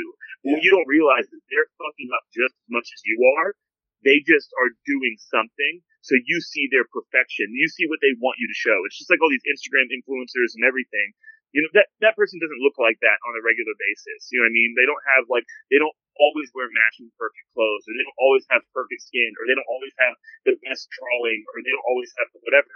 So it's just learning to like see through all of that and not worry about what you have. Like if all you have is an old beat up laptop and a sketchbook, cool. Draw and do it the best you can, and go to Kinko's and scan it and put it on a flash drive and scan it into your laptop and color it and paint or whatever you have to do. But just do it, because there's someone out there that's going to find your art creative or inspirational or amazing or whatever it may be. And as you do that, the confidence that you're lacking that's not allowing you to take that step gets built. Yeah. Right? And you all of a sudden feel like I can do this because this person and that person, these 3 other people believed in me. And then as you do it, like I've just started my sticker company a couple months ago, and I've already paid for the Cricut device that I bought, right? Yeah. And that was never the goal, but it's just a fact of how it's worked. And I never set on that planning out for it, right? Yeah. And so if I would have sat there and worried about having the best thing and the best computer with the best software and what software this person uses with what Wacom tablet that person uses, I would have never done it. But instead, like, we had this iPad, my fiance wanted to do hand lettering on, and we had a Cricut that she decided to buy, and I was just like, cool, I'm going to figure it out. Yeah. And we did it, and that was that. So I think it's just like, don't get overwhelmed. It's my best advice. Just do start. It. And I would feel like you could translate that into DMing. Yeah, just gonna go that route. Into anything. It's like don't set your expectations as high as these live stream people that have practiced their craft for so fucking long. Just go for it. Just dive into it. Tell a story. Yeah, you're never going to be Matthew Mercer because Matthew Mercer is Matthew Mercer. Yeah, you're going to can't be. It's and you're impossible. Only ever going to be you. Yeah. Be somebody different. Yeah, you don't. And that's cool. Learning that you were never going to be someone else because you were already yourself is probably the best thing anybody can learn. But like, it takes whatever experiences that you're going to have to go through in life to get there. Man, whether say it's that again. A great teacher. Yeah. What? Say that then. Yeah, say that then. So here's another thing. It's like I feel like you hit the hammer on the nail earlier when people get all caught up in the emotions of trying to be somebody that they're not when they're trying to take up DMing. Hit the nail on the hammer of the head. I don't know what that's saying. What part of the nail is the hammer? All I did is picture you taking a nail and smacking a stationary hammer with it. I wasn't trying to sink the nail. I was trying to sink the hammer, bitches. Oh, okay. Listen, he's going for the big guns here. I'm overshooting it. But I think the hardest part about DMing is getting over the fact that most of all your players at the table just want to hang out, drink beer, and have a good time. Yeah. As DMs, we think take a drink. We think that we're obligated to tell this magnificent take a drink. Ben Scrooge up another word. Magnificent story when really you just want to tell a story that your players can comprehend and have a good time with and be somebody that they're not at that moment right now. Yeah. Escape the realism. Get outside of your own head. Everyone's doing it for a game. You know what I mean? Everyone's doing it for their recreation, right? No one goes to the beach to go to work. You know what I mean? I work on my beach bod every day. Well, that's the thing. But that's the whole point of it all. You know what I mean? Like you at the end of the day, you said it. Like people are just trying to hang out and drink some beer and have some fun. And if you put all this pressure on yourself, it's not going to be fun for you. You're going to resent. You're going to put that pressure on your players. Well, and then on top of that, exactly. And when they don't come out to your expectation, you're going to be like, "Come on, guys! Like, you don't have fun. They focus, don't have fun, right?" Yeah, and that's not what it's about. At that point, you are failing at Dungeons & Dragons. The only way you can lose at Dungeons & Dragons is by not. You can't win D&D, but you can definitely lose. Yeah, no, that's what I love about D&D is we're like trying to explain it to somebody else. There's a new player who's never experienced it. How do you win? Yeah, that's the first question. Well, how do you win? And I'm like, don't die. Don't die. Don't die. You don't win. I mean, I feel like even if you die, you didn't lose. Yeah, I've died before and I haven't lost. I've never died. It's coming. Oh, that was oh man, my first D&D player death was annoying. I was so mad at it. What level were you? 11. Oh shit! Okay. Echelon. That's level 11. Was that was a Pathfinder campaign though, wasn't it? No, it wasn't. It was what? D&D 5e. It was D&D 5e. It was a homebrew game. I was playing with like my roommates and like their college or like neighborhood friends that they grew up with or whatever. And the dude DMing was great. He did this like weird homebrew world. But like one of the, I guess like metagaming, one of the players and the DM, like, I guess had built this game for it to switch into another session where the player took over his DMing and the DM took over his playing one of the NPCs from his campaign. But they basically worked into where, like, one of the player characters, like, basically, or double-crossed us, I guess, like, where he became the bad guy and sent us off into this rocket into space. And I failed the dexterity save trying to jump from one end of like the wing to the other. I was very much like that, like Twilight Zone, like there's someone on the wing.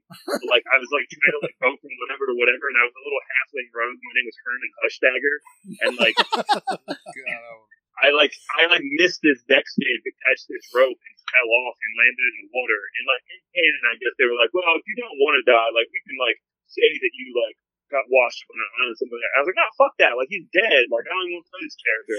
I'm not even in this space anymore. Fuck this. That's like, how many years? Like, it was so annoying. Yeah, how long did you play that character? Did you start from level 1? No, we started level 3. That's still that's was it XP or milestone on that? It was milestone. So like some sessions we would play a 5-hour session and gain a level because we like solved a big puzzle, and then sometimes we go like 3 or 4 sessions without gaining anything, and like. But it's like we started at 3, I think. Maybe we started at 5. I can't remember exactly, but it was supposed to be just this like fun, super weird heist homebrew world, and it was pretty fun. It was a good time, but I just remember being pissed off because there were so many times looking back in the campaign that the dude who ended up being the bad guy, like casually, nonchalantly didn't help us out, and I was like, man, you weren't even like you were metagaming this whole game as the bad guy. Like, I want to punch you right now. Well, doesn't the bad guy know he's the bad guy the whole time? Always, but like I guess, yeah, I know, but shut up. Yeah. That's the thing. It's like it was that time. It was the first time I've been like double crossed by a person who was on my team, who like my character had like gone out and like stuck his neck out the cave a couple. Yeah. You know. And it's like Ben delivered that to us one time. Yeah, we did. I did that one. We had a guy leaving our group, and it was our first 5e group. We had a guy leaving. He was moving to Florida, and we were playing Lost Mines of Phandelver, and there's a section in Lost Mines of Phandelver where you can kind of like go off in your own little world with the old Owlwell. And I was like, dude, and there's this necromancer that's in this tent, or a red wizard of Thay, and I was like, man, there's so much possibility here. Like, why the fuck did they not build on this? So I just built this whole little fucking dungeon where he was like creating he was harvesting on-keg poison and creating this huge gelatinous cube underneath the whole fucking world that was gonna like devour the whole thing. And the Dragonborn Paladin actually found that was leaving found the sentient shield that had a demon in it, and at the end of it, when they vanquished, he was tiefling, I thought. Oh, tiefling, yes, yeah. I'm sorry. Because you were the Dragonborn. I was. And he was a tiefling, and the shield had a demonic being in it, and it was talking to him the whole time, and I was like, dude, what would be cool, like, because they're at the culmination of this dungeon, and I was like, what would be cool is this, if you killed the necromancer, freed the demon inside your shield, and turned into the bad guy for this, like, this epic battle where I just sat back as a DM and you fought. Like, you were the bad guy. You know, like, you rolled your character and you fought all these guys. What level did you make him? I think I made him. You made 8. You bumped him up to 10, I think. I don't think it was 10. I thought it was 10. I thought it was pretty high. You guys were like 5. Yeah, we were like 5. It was really fucking high. Yeah, well, yeah. And for like a group of 4 5th level players, there's 5 of you because Jeremiah just joined that one. Yeah, no, 5, whatever. And then there was maybe like 6 or 7 of you. There might, for some reason, I remember 6 of us. Yeah, I think there's a lot of you guys. Micah. Yeah. But it was super fun because as a DM, I just sat back and I had minions prepared just in case like the tiefling got overwhelmed. So I had these minions come out of this portals and like stand there as statues just in case the BBEG got overwhelmed. And I just sat there as a DM and watched the player versus player entourage ensue. It was the most fucking phenomenal thing I've ever seen. Correctly, we were all just like really pissed off because Micah just started smiling and we're like, what's going on? Yeah. And then you dropped that mini on the table and it was like the rest of us were like literally stuck grappling with the fact that he fucking killed Daniel's character, remember? Like he stabbed him in the back and took the killing blow on the necromancer and like completely killed Daniel's character. And then was Daniel in on it though? Who got the killing blow on him? I don't remember. I think it was Daniel. I think Daniel pushed him off the ledge. I don't know. I was down there duking it out with him, but somebody got the fucking killing blow on him. Yeah, I set up this big epic encounter with the necromancer where he was like switching platforms over these 5 platforms over this huge gelatinous cube, and the player characters had to like jump over these platforms to get to the necromancer. And that was a 3-hour encounter in itself. Yeah. And then all of a sudden, movement was very, very hard. And then all of a sudden, after a 3-hour campaign, then one of their buddies turns against them, and they have another 3-hour fight Yeah. where I just sat there and just watched it. It was just great. Oh my god, I love trying to explain to people why D&D takes like 8 hours. Like, oh my god! Before like, my what do you girlfriend mean? played, They're like, wait, you guys sit around and just play this for like 8 hours? And they're like, yeah, like doesn't yeah. feel like and then, that, what but do you yeah. do?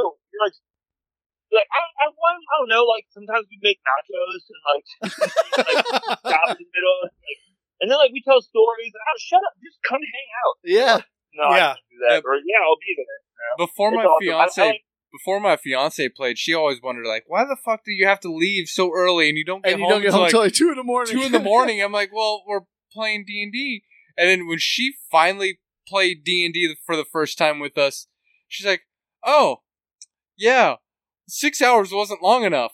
I'm like, yeah, no, it's not. It's not. And most of the time you don't. You basically get to buy weapons, polish them, and start to use them, and then you realize you have to go to work soon. Yeah, pretty much. And then on top of that, usually you don't stop because you want to stop. You stop because you can't keep your eyes open anymore. Right. Yeah, or you Or because someone's getting hollered at, like, Or too drunk. Like someone's like, you could get blah blah, or someone's being an asshole, like they drank too much. Like my last campaign was like that. Like, one of the dudes, like, remember I had mentioned that I was DMing and I was remote, and they were all together. So in this one situation, the one guy who had played some D&D was in the room with me, and he was watching my TV. It was on like the channel login to the character Roll20, and I was up on the DM Roll20, and they were back at their house on their character login, right? Yeah. And like he just like felt disconnected from the group, so he drank too much. And like at one point, he just started yelling the same thing every time. He was like, "Hold the line, form a wall." And I'm like, dog, we are out of combat. you guys have been out of combat. The bad guy is dead. It was like the beginning of. You're in the blacksmith shop. What are you doing? Absolutely, they were in safe in the keep walls, and like someone had killed. Like it was the Dragonborn from like they decided to fight the Dragonborn from the beginning of Horde of the Dragon Queen. They were like, "Fuck it, kill him!" And I was just like, "All right, cool. If you want to, okay, cool." Like I wasn't prepared for this. I tried really hard to tell you not to fight this guy. I had a friend, since rest in peace, but I went and saw The Hobbit. What was it? The Battle of the Five Armies.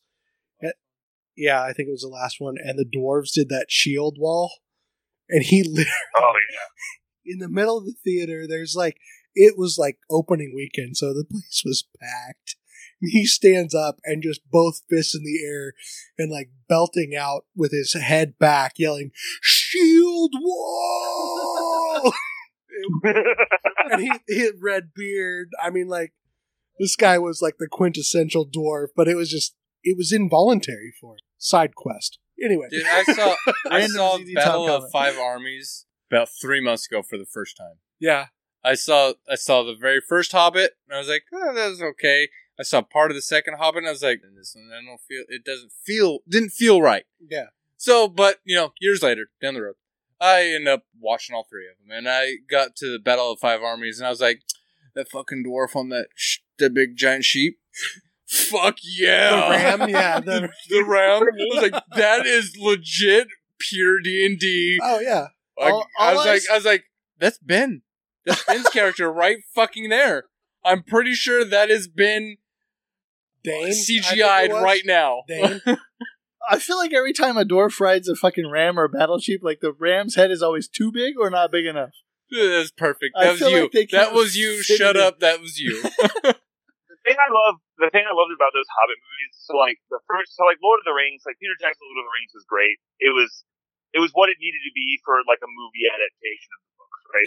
I grew up reading the books. It did a very good job as a movie. Exactly. They did a very good job making a movie of something. You have to realize the book is a different medium than a movie. There's a lot of liberties a movie has to take to make it functional. And right? fluid. Exactly. Right? And so the thing is like, the Hobbit movies did one thing that fucked it all up for me, and it was the lighting.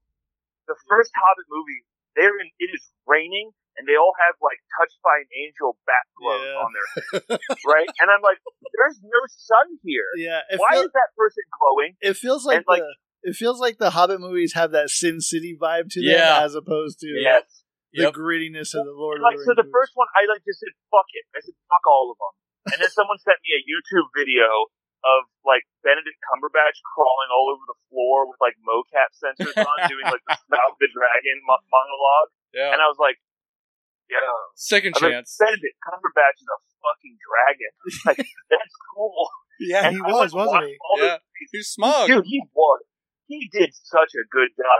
I went and watched all of those movies back to back when they dropped them on HBO Go like 5 months ago. Yep, It was that's like, exactly what I did it. It was like cold as hell outside. I was like, man, my friends are going out to a glacier, and that sounds just terrible right now. I'll just sit right here. And like, I just sat in my house, and like, my girl played, like, she's like a super Elder Scrolls Online dork. She like, all she does is dailies. She just runs and does her dailies. She's super into it. She was doing that, and I was like, what are you doing? She's like, nothing. I was like, video games? She's like, yeah. And I was like, for like a couple hours? She's like, yeah. I'm like, cool, Hobbit Trilogy. And just turned it on. Because I was sick of not having something to watch. And man, like, watching them back to back, it's not bad. Yeah, it wasn't. You have to suspend your belief. You have to suspend your disbelief a little bit more than you would by reading a book about wizards and elves and, you know what I mean? Tell me, Yeah. Mike, You're already suspending that disbelief. If you just suspend it a little more, the Hobbit movies are great. They are. I watched the very first one when it came out, and I watched the second one partway through, and I just got so pushed away from There's it. so much extra. There's so much stuff that didn't happen in the book that they added to the movie to make 3 movies. But like you said, putting them all 3 together in one sitting, which is what I did, taking yourself out of the book and just letting yourself and be enjoying some bat squatch. Yeah, just being in like, this isn't your version in your head of reading the book. This is Peter Jackson's version in his head, reading the book and what he can do with a camera. Yeah. And after getting into that headspace, I was like, these movies are actually pretty fucking good. I like them. And why did it take so long for Billy Connolly to be a dwarf? And for those of you that How don't, many fucking movies are there of dwarves, though? well, no, there isn't. But like, well, I'll tell you right now. why Andy, wasn't Billy Connolly one of the? Why wasn't he Gimli? You know why? No, because he was still unstrapping all the fucking guns from his fucking trench coat. Well, in Boondock Saints. Yeah, he's like, oh shit, this is gonna take a few years. Hold on. that could be. Dude, there's no movies about dwarves. Like, if you think about it, there's like no fucking. If there's anybody that's a dwarf, it's him. But out of all the lore and stuff surrounding and dwarves, he rides a fucking ram. Like, think about it though. Like, how come we don't have more movies about dwarves? Dwarves' lives matter. Ben. It all comes back, like, I mean, movies and books are like that, though, you know what I mean? Like, we've talked about it, the difference between, like, certain intellectual properties. And it's like, I remember we talked about earlier about, like, that silly-ass Wolverine Origins movie, right? It's like, movies versus, like, The Hobbit versus the books. They're 2 different mediums, right? They're completely different. They can't be the same, right? So people, like, I feel like it's a lot of people, like, those true, like, purist nerds, right? And I'm that way with certain, like, fandoms and so forth. Fanboys. Exactly, but like some people just can't accept that things can and have to be different, right? Yeah. So when you look at like the X-Men movies, right? I feel like the X-Men movies were like a perfect example of this. The first 3 X-Men movies that were released were just kind of like cool. You guys like took characters that resembled the X-Men and made like this story about it to make money, and that's cool. And people were super mad, like, oh, that's not the costume they wear. Or, oh, that's not how so-and-so became an X-Man. And then Hugh Jackman is too tall. Exactly, right? And then they made these X-Men movies, the first-class movies, that were, like, basically, like, variances of, like, various spin-offs and, like, what did they call it? An arc, right? Yeah. And so it's like, if you think about it, how many times have they rebooted the X-Men in the actual comic books? Oh, it happens like every 3 years. Exactly. How many times have they rebooted Batman? How many times have they rebooted... Oh my god, Superman? Batman's number 1. Nobody's mad about it because it's the traditional media. Yeah. Right? Which is comic books. So they make it a movie, and no matter how rebooty it is, it's like, oh, you can't do that. Hugh Jackman can't be... Why the fuck not? Yeah. Like, Ben Affleck can't be Batman. Well, you know what? He fucking turned out to be a really good Batman, so fuck off. Yeah. Well, I think Ben Affleck was a fun Batman. He was a better Bruce Wayne than a Batman. Yeah. I think that goes back to Andy. I think that goes back to what we've been talking about third party content. Is like, exactly. And the difference between the D&D community and other communities is like, as a community, like we're willing to accept your spin-off of whatever you want to think about, or whatever adventure you think that we should go on. We're down for the adventure. Everybody wants to go on that you adventure. Want to rewrite the Pantheon in your Faerun? Faerun hasn't even reached 1492 yet? Yeah, we're cool with that. Let's do it. Fuck yeah, let's roll with it. Or you want to create a whole new fucking world and have it be a spin-off? Let's roll with that. Is that a D&D fun? That's the next t-shirt. Yeah, let's roll with that. Dude. Oh. But I like I said, I think that's people holding on to what they have the image in their mind and people being accepting of other people's images in their mind. And that's like you've said, like all of us have said, like that's what makes this community like the most accepting and special community that I've ever been a part of. Like there's been other communities where I'm like, even the Magic the Gathering community is like super like fucking uber integrated. Like you have to either play modern or you play standard or you play commander. There's so many segregations of these things. I have no idea. Whereas the D&D community is like, oh, let's just play. Let's just go on an adventure. Oh, you're artistic or you want to be artistic? Go ahead, be artistic. Like it's crazy to me how, like you said, the overwhelming positivity of people when they believe or want to be a part of something. You know, I brought this up in our pre-funk that you see a lot of people. There's the disdain I see on Facebook and stuff like that between Pathfinder and 5e. Some people are like, yo, you know, a cleric in Pathfinder is so much better than we'll stomp the floor with a cleric in 5e. And I'm like, that's in my head at the moment. I'm like, well, that's two different games. But then I hit the comment section where, gold is made. And Dogecoin.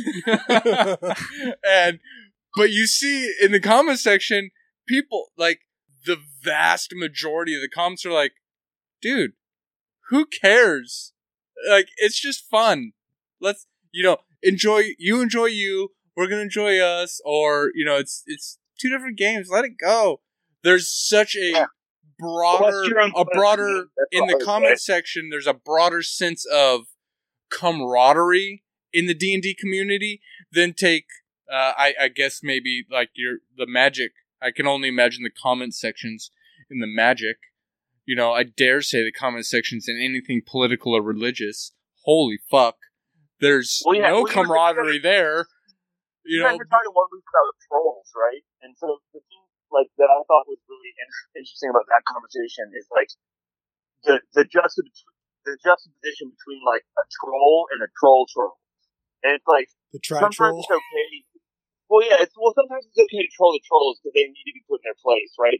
But you can just tell the people that are mad at people for having a different imagination. It's like, why are you mad? Like the term "you mad, bro" applies so hard to those people because it's like, people are just like, hey, what if this? What if I want to build a bard that is also a sorcerer? It comes from like a family of bloodline magic, right? Yeah.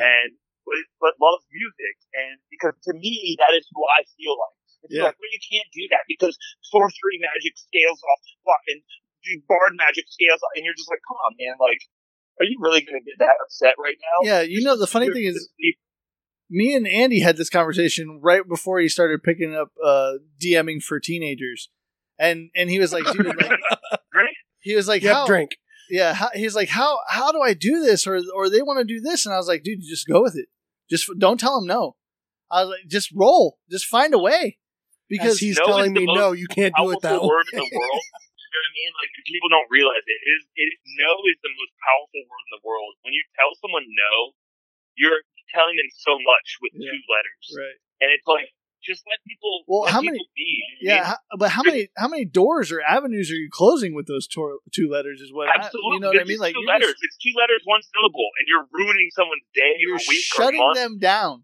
You just, it's terrible. Those are two terrible letters, and especially you switch them, and then they're two great letters. Yeah. On. Oh. Because making turning something on, right? Yeah. Honestly, bro. At the end of the day, we're all pretending to be wizards and cast magic and fight dragons, right? Like, who the hell is supposed to tell me how to do that? Yeah, screw you. Fuck you. I'm a wizard. Don't Like, tell all right, me you're that gonna is- tell me how to kill the man-up thing? Cool, man. Way to be the rules god. Like, way to go. You feel powerful? That's a podcast episode on its own. Is the rules guy? The rules guy. Ooh. John, would you like to take a point on that one? John is our token rules guy. John is our. Have I I could go upset- look at Sage I Advice. set the rules god. Well, no, I feel there's a huge difference between like a rules lawyer and then somebody that just knows the rules or is interested in learning the rules. Yeah, but you don't know the rules. You have to constantly go to Sage Advice. But I He's read also, them once. but I also don't say, Ben, this is how it is. I usually like, hey, Ben, When he was sitting across from Ben- somebody, he did. Ben, you can make your rule. I'm just gonna let you know what. So you know what I Creators stopped say. doing? I stopped even looking up the rules. And whenever I have a question about the rules, I'm like, John, what does Sage Advice say? Yeah, it's easy. If you want to get an idea what they intended with that rule. You know, a funny video, hold on, to plug, and I don't mean to play, he don't need any plugs from me, but Taking 20 does a top 10 of rules as written. Yeah. Oh my god, there's some funny shit in there. There's some crazy Dude, there's shit some, in like, there. a grung can actually kill himself from jumping too high. Yeah. What? Yeah. Rules as written. I bought Grung as a raise. It's crazy. There's so We many have crazy access rules to as that if written you want to play a Grung. in 5e. But, Mike, we're going to wrap it up real quick, man. We got some D&D to play tonight. Oh yeah. I just want to... Oh, you guys are playing tonight? Yeah, Yeah. we play... dude, this is a D&D Yo, you day. you could totally let me guess game in one session. Just like call me up and let me play like level up a character. And just I don't play have a problem with that. Dude, we'll zoom you in, bro. You can be the talking head at our table. Oh, dude, I love it. We have the technology. We'll set it up. But We have the technology. We can rebuild it. that's what the kinky gear. No. The kinky gear. We All got of a sudden, 80-90 you on wakes up- top. wakes up with kinky gear and doesn't remember the night before. That's right. And all of a sudden, it's a different theme. They got in on a Sunday and on Monday it switched the theme. And they're like, "How the fuck did I get here?" This isn't my house. This isn't my supernatural wife. So anyway, man, we just wanted to thank you for coming on, man, and I wanted to quickly say and plug what I talked about earlier is that Of Dice and Brews and Mimic Stickers are doing a collaboration where Mike has actually drawn a campaign logo for Campaign Chronicles, and me as the Forever DM in the campaign that I'm running will be running with that. So I'll be doing updates on my campaign on YouTube, and Mike's logo will be featured in that campaign as Nice. Campaign Everybody- Chronicles. Everybody check out some Mimic stickers. Yeah, Oh, get good yourself God. some mimic stickers. And Mike, you've been a pleasure to be with, man. It's awesome. No, you guys have been awesome. This has been a really fun time. Thank you so much for having me. I really appreciate it. And Yeah. we'll definitely Hell be yeah. in touch, man. And we look forward to maybe like a monthly segment with Yeah, mimic stickers, man. bring Like, in we'll just- Mike. See Yeah. what Mike's For sure. got to say on For sure, some man. topic. Yeah, man. Like I said, like you guys have been awesome. Like I really appreciate Ben and AG and John all having me. It's been fun. It's been a long time since I've talked with people about fun stuff and just kind of been able to like let loose about it. Plus, drink some killer beer with you guys. Yeah. So, Yeah, Yeah, that's good the best choice, part. man. You got my number one. You picked my number one so far. He's literally awesome. not going to stop Hey, talking maybe about it. next time we'll pick another beer and we'll definitely stray away from IPAs so that we can make Andy happy. Oh, yeah. We don't give a fuck about Andy. See, Andy doesn't like IPAs. I don't like chocolate, and I'm just fat. and Ben likes all of it. What am I? Honestly, I like all of it, man. Like, we can do it. Like I said, you guys have been a blast to talk to. It's been fun. In a way, we've been like theory crafting like the D&D community, and that's been kind of cool. Yeah. So it's like just being able to talk with you guys about your experiences and talk share mine. It's been a really good time. So again, I super appreciate you guys plugging my sticker company and one of your other podcasts and invited me on this one. I had an awesome time, and I'd be willing to hang out with you guys whenever. Yeah, dude, we'll make it a thing, dude. And honestly, and then I like we'll this. talk about you on Instagram, guest starring in one of our campaigns as a player. We'll make it happen. We got the shit to do it. Nice, yeah, I'm down. Just like give me some ahead of time because my summer gets crazy. Yeah. Oh but yeah, again, for sure. Like, give me some notice, and we can definitely do it. Like I'll try and roll some ridiculous character that'll make some fun happen. Sounds Sweet. great, man. Hell You can yeah. be the Warforged. Yeah, the Warforged dwarf. Yeah. Yeah, Warforged dwarf with a very stereotypical Scottish accent. Yeah. Yes, I love that guy. Make sure he brews 80-90. Absolutely. And then he brews 80-90 light, which is 530. Oh, that's the light beer? Exactly. Yeah. All right, Mike. Well, thanks again, man, and we appreciate Thanks, you being on. And dude, I'll be in touch, and I hope your summer goes by fast for you, man. I hope you don't work too hard. Oh, it'll go by so No, fast. I hope your summer goes by slow. Yeah, me too. I know it'll go by fast, but I want to try and enjoy every moment. Yeah, for sure. You got what I was saying. You were picking up what I was putting down. Fuck you, John. Sure was. The only time picking up what you're putting down as hard is when it's a D4. Yo, my God, yes. Yeah. It's the worst. Especially if it's metal for some fucking reason. Yeah. Oh my God. I like that the new custom dice makers are making these cool like shard D4s. Yeah. Like the triangle ones are just frustrating. But do you feel like that's breaking the mold, though? Like, man, a D4 is supposed to be a triangle. Like actually, it is actually breaking the mold. Twice over. It's supposed to kill you. It's absolutely 100% breaking the mold. Like it went from being a triangle to a completely different shape. The mold has been broken. I feel like you've had too many Basquatches. You need to go now. Maybe. All right, Mike. Thanks again, brother. Later, Mike. Yeah, man. Thank you guys so much. Have a great night. Enjoy your session. Good luck. Thanks, man. We'll talk to you soon. Yes, sir. You get it. All right, brother. Man, That was fun. that was fucking cool. Yeah, that's a good dude right there. It's hundreds, maybe 1,000 miles away. Yeah. Wow. Dude, I think he's going to replace you on the podcast. Oh, fuck. Man. No, that was cool as shit, man. Well, like we've been talking about, hey, we got some D&D to play. Yeah, that was fun, Yeah. though. That was really fun. I think we need to collaborate, with Mike some more. Reach out to some other people. Maybe some other Oh, people. Yeah. Fuck yeah. Oh, the gate's wide open now. Yeah. Hopefully I recorded it all. Hopefully. Yeah, we're not at quadruple zeros, right? No, the No. red lights are all on, so I guess we'll see what happens. He's at 1 hour and 42 minutes on that last section. So I You think did we're record Mike, right? So we're not That's just what I'm talking- hoping, yeah. All of a sudden there's no mic. good. Oh, that would be a weird That would be conversation. suck. Hey, Mike, we're going to send you this, and we just Just- need to fill in the. Just go ahead and add yourself into this. Oh, that'd Yeah, be terrible. but okay, guys, check out Mike at Mimic Stickers on Mimic stickers. Etsy, and obviously you heard him. He's a good dude, down to earth dude, part of this community. It turned out to be a really good episode in a fact that we didn't really have a direction for this. So it Yeah, was we really were nice. at a toss up. Yeah, it was really nice to have a nice, positive, uplifting conversation about this community and about other people's influences on people in Yeah. general, and the positivity that they can create in other people's lives. This community Absolutely. is huge, Yeah. and just in general, a positive place to be. And it's bigger than you think it is. Right. If you're you're not feeling, alone. Yeah, if you feel like you're alone, just go talk to somebody. You're not alone. I guarantee you know somebody that plays D&D, Or know somebody that knows somebody that plays. even if you don't know Either they one. play D&D. Did you know they play D&D? You gotta ask.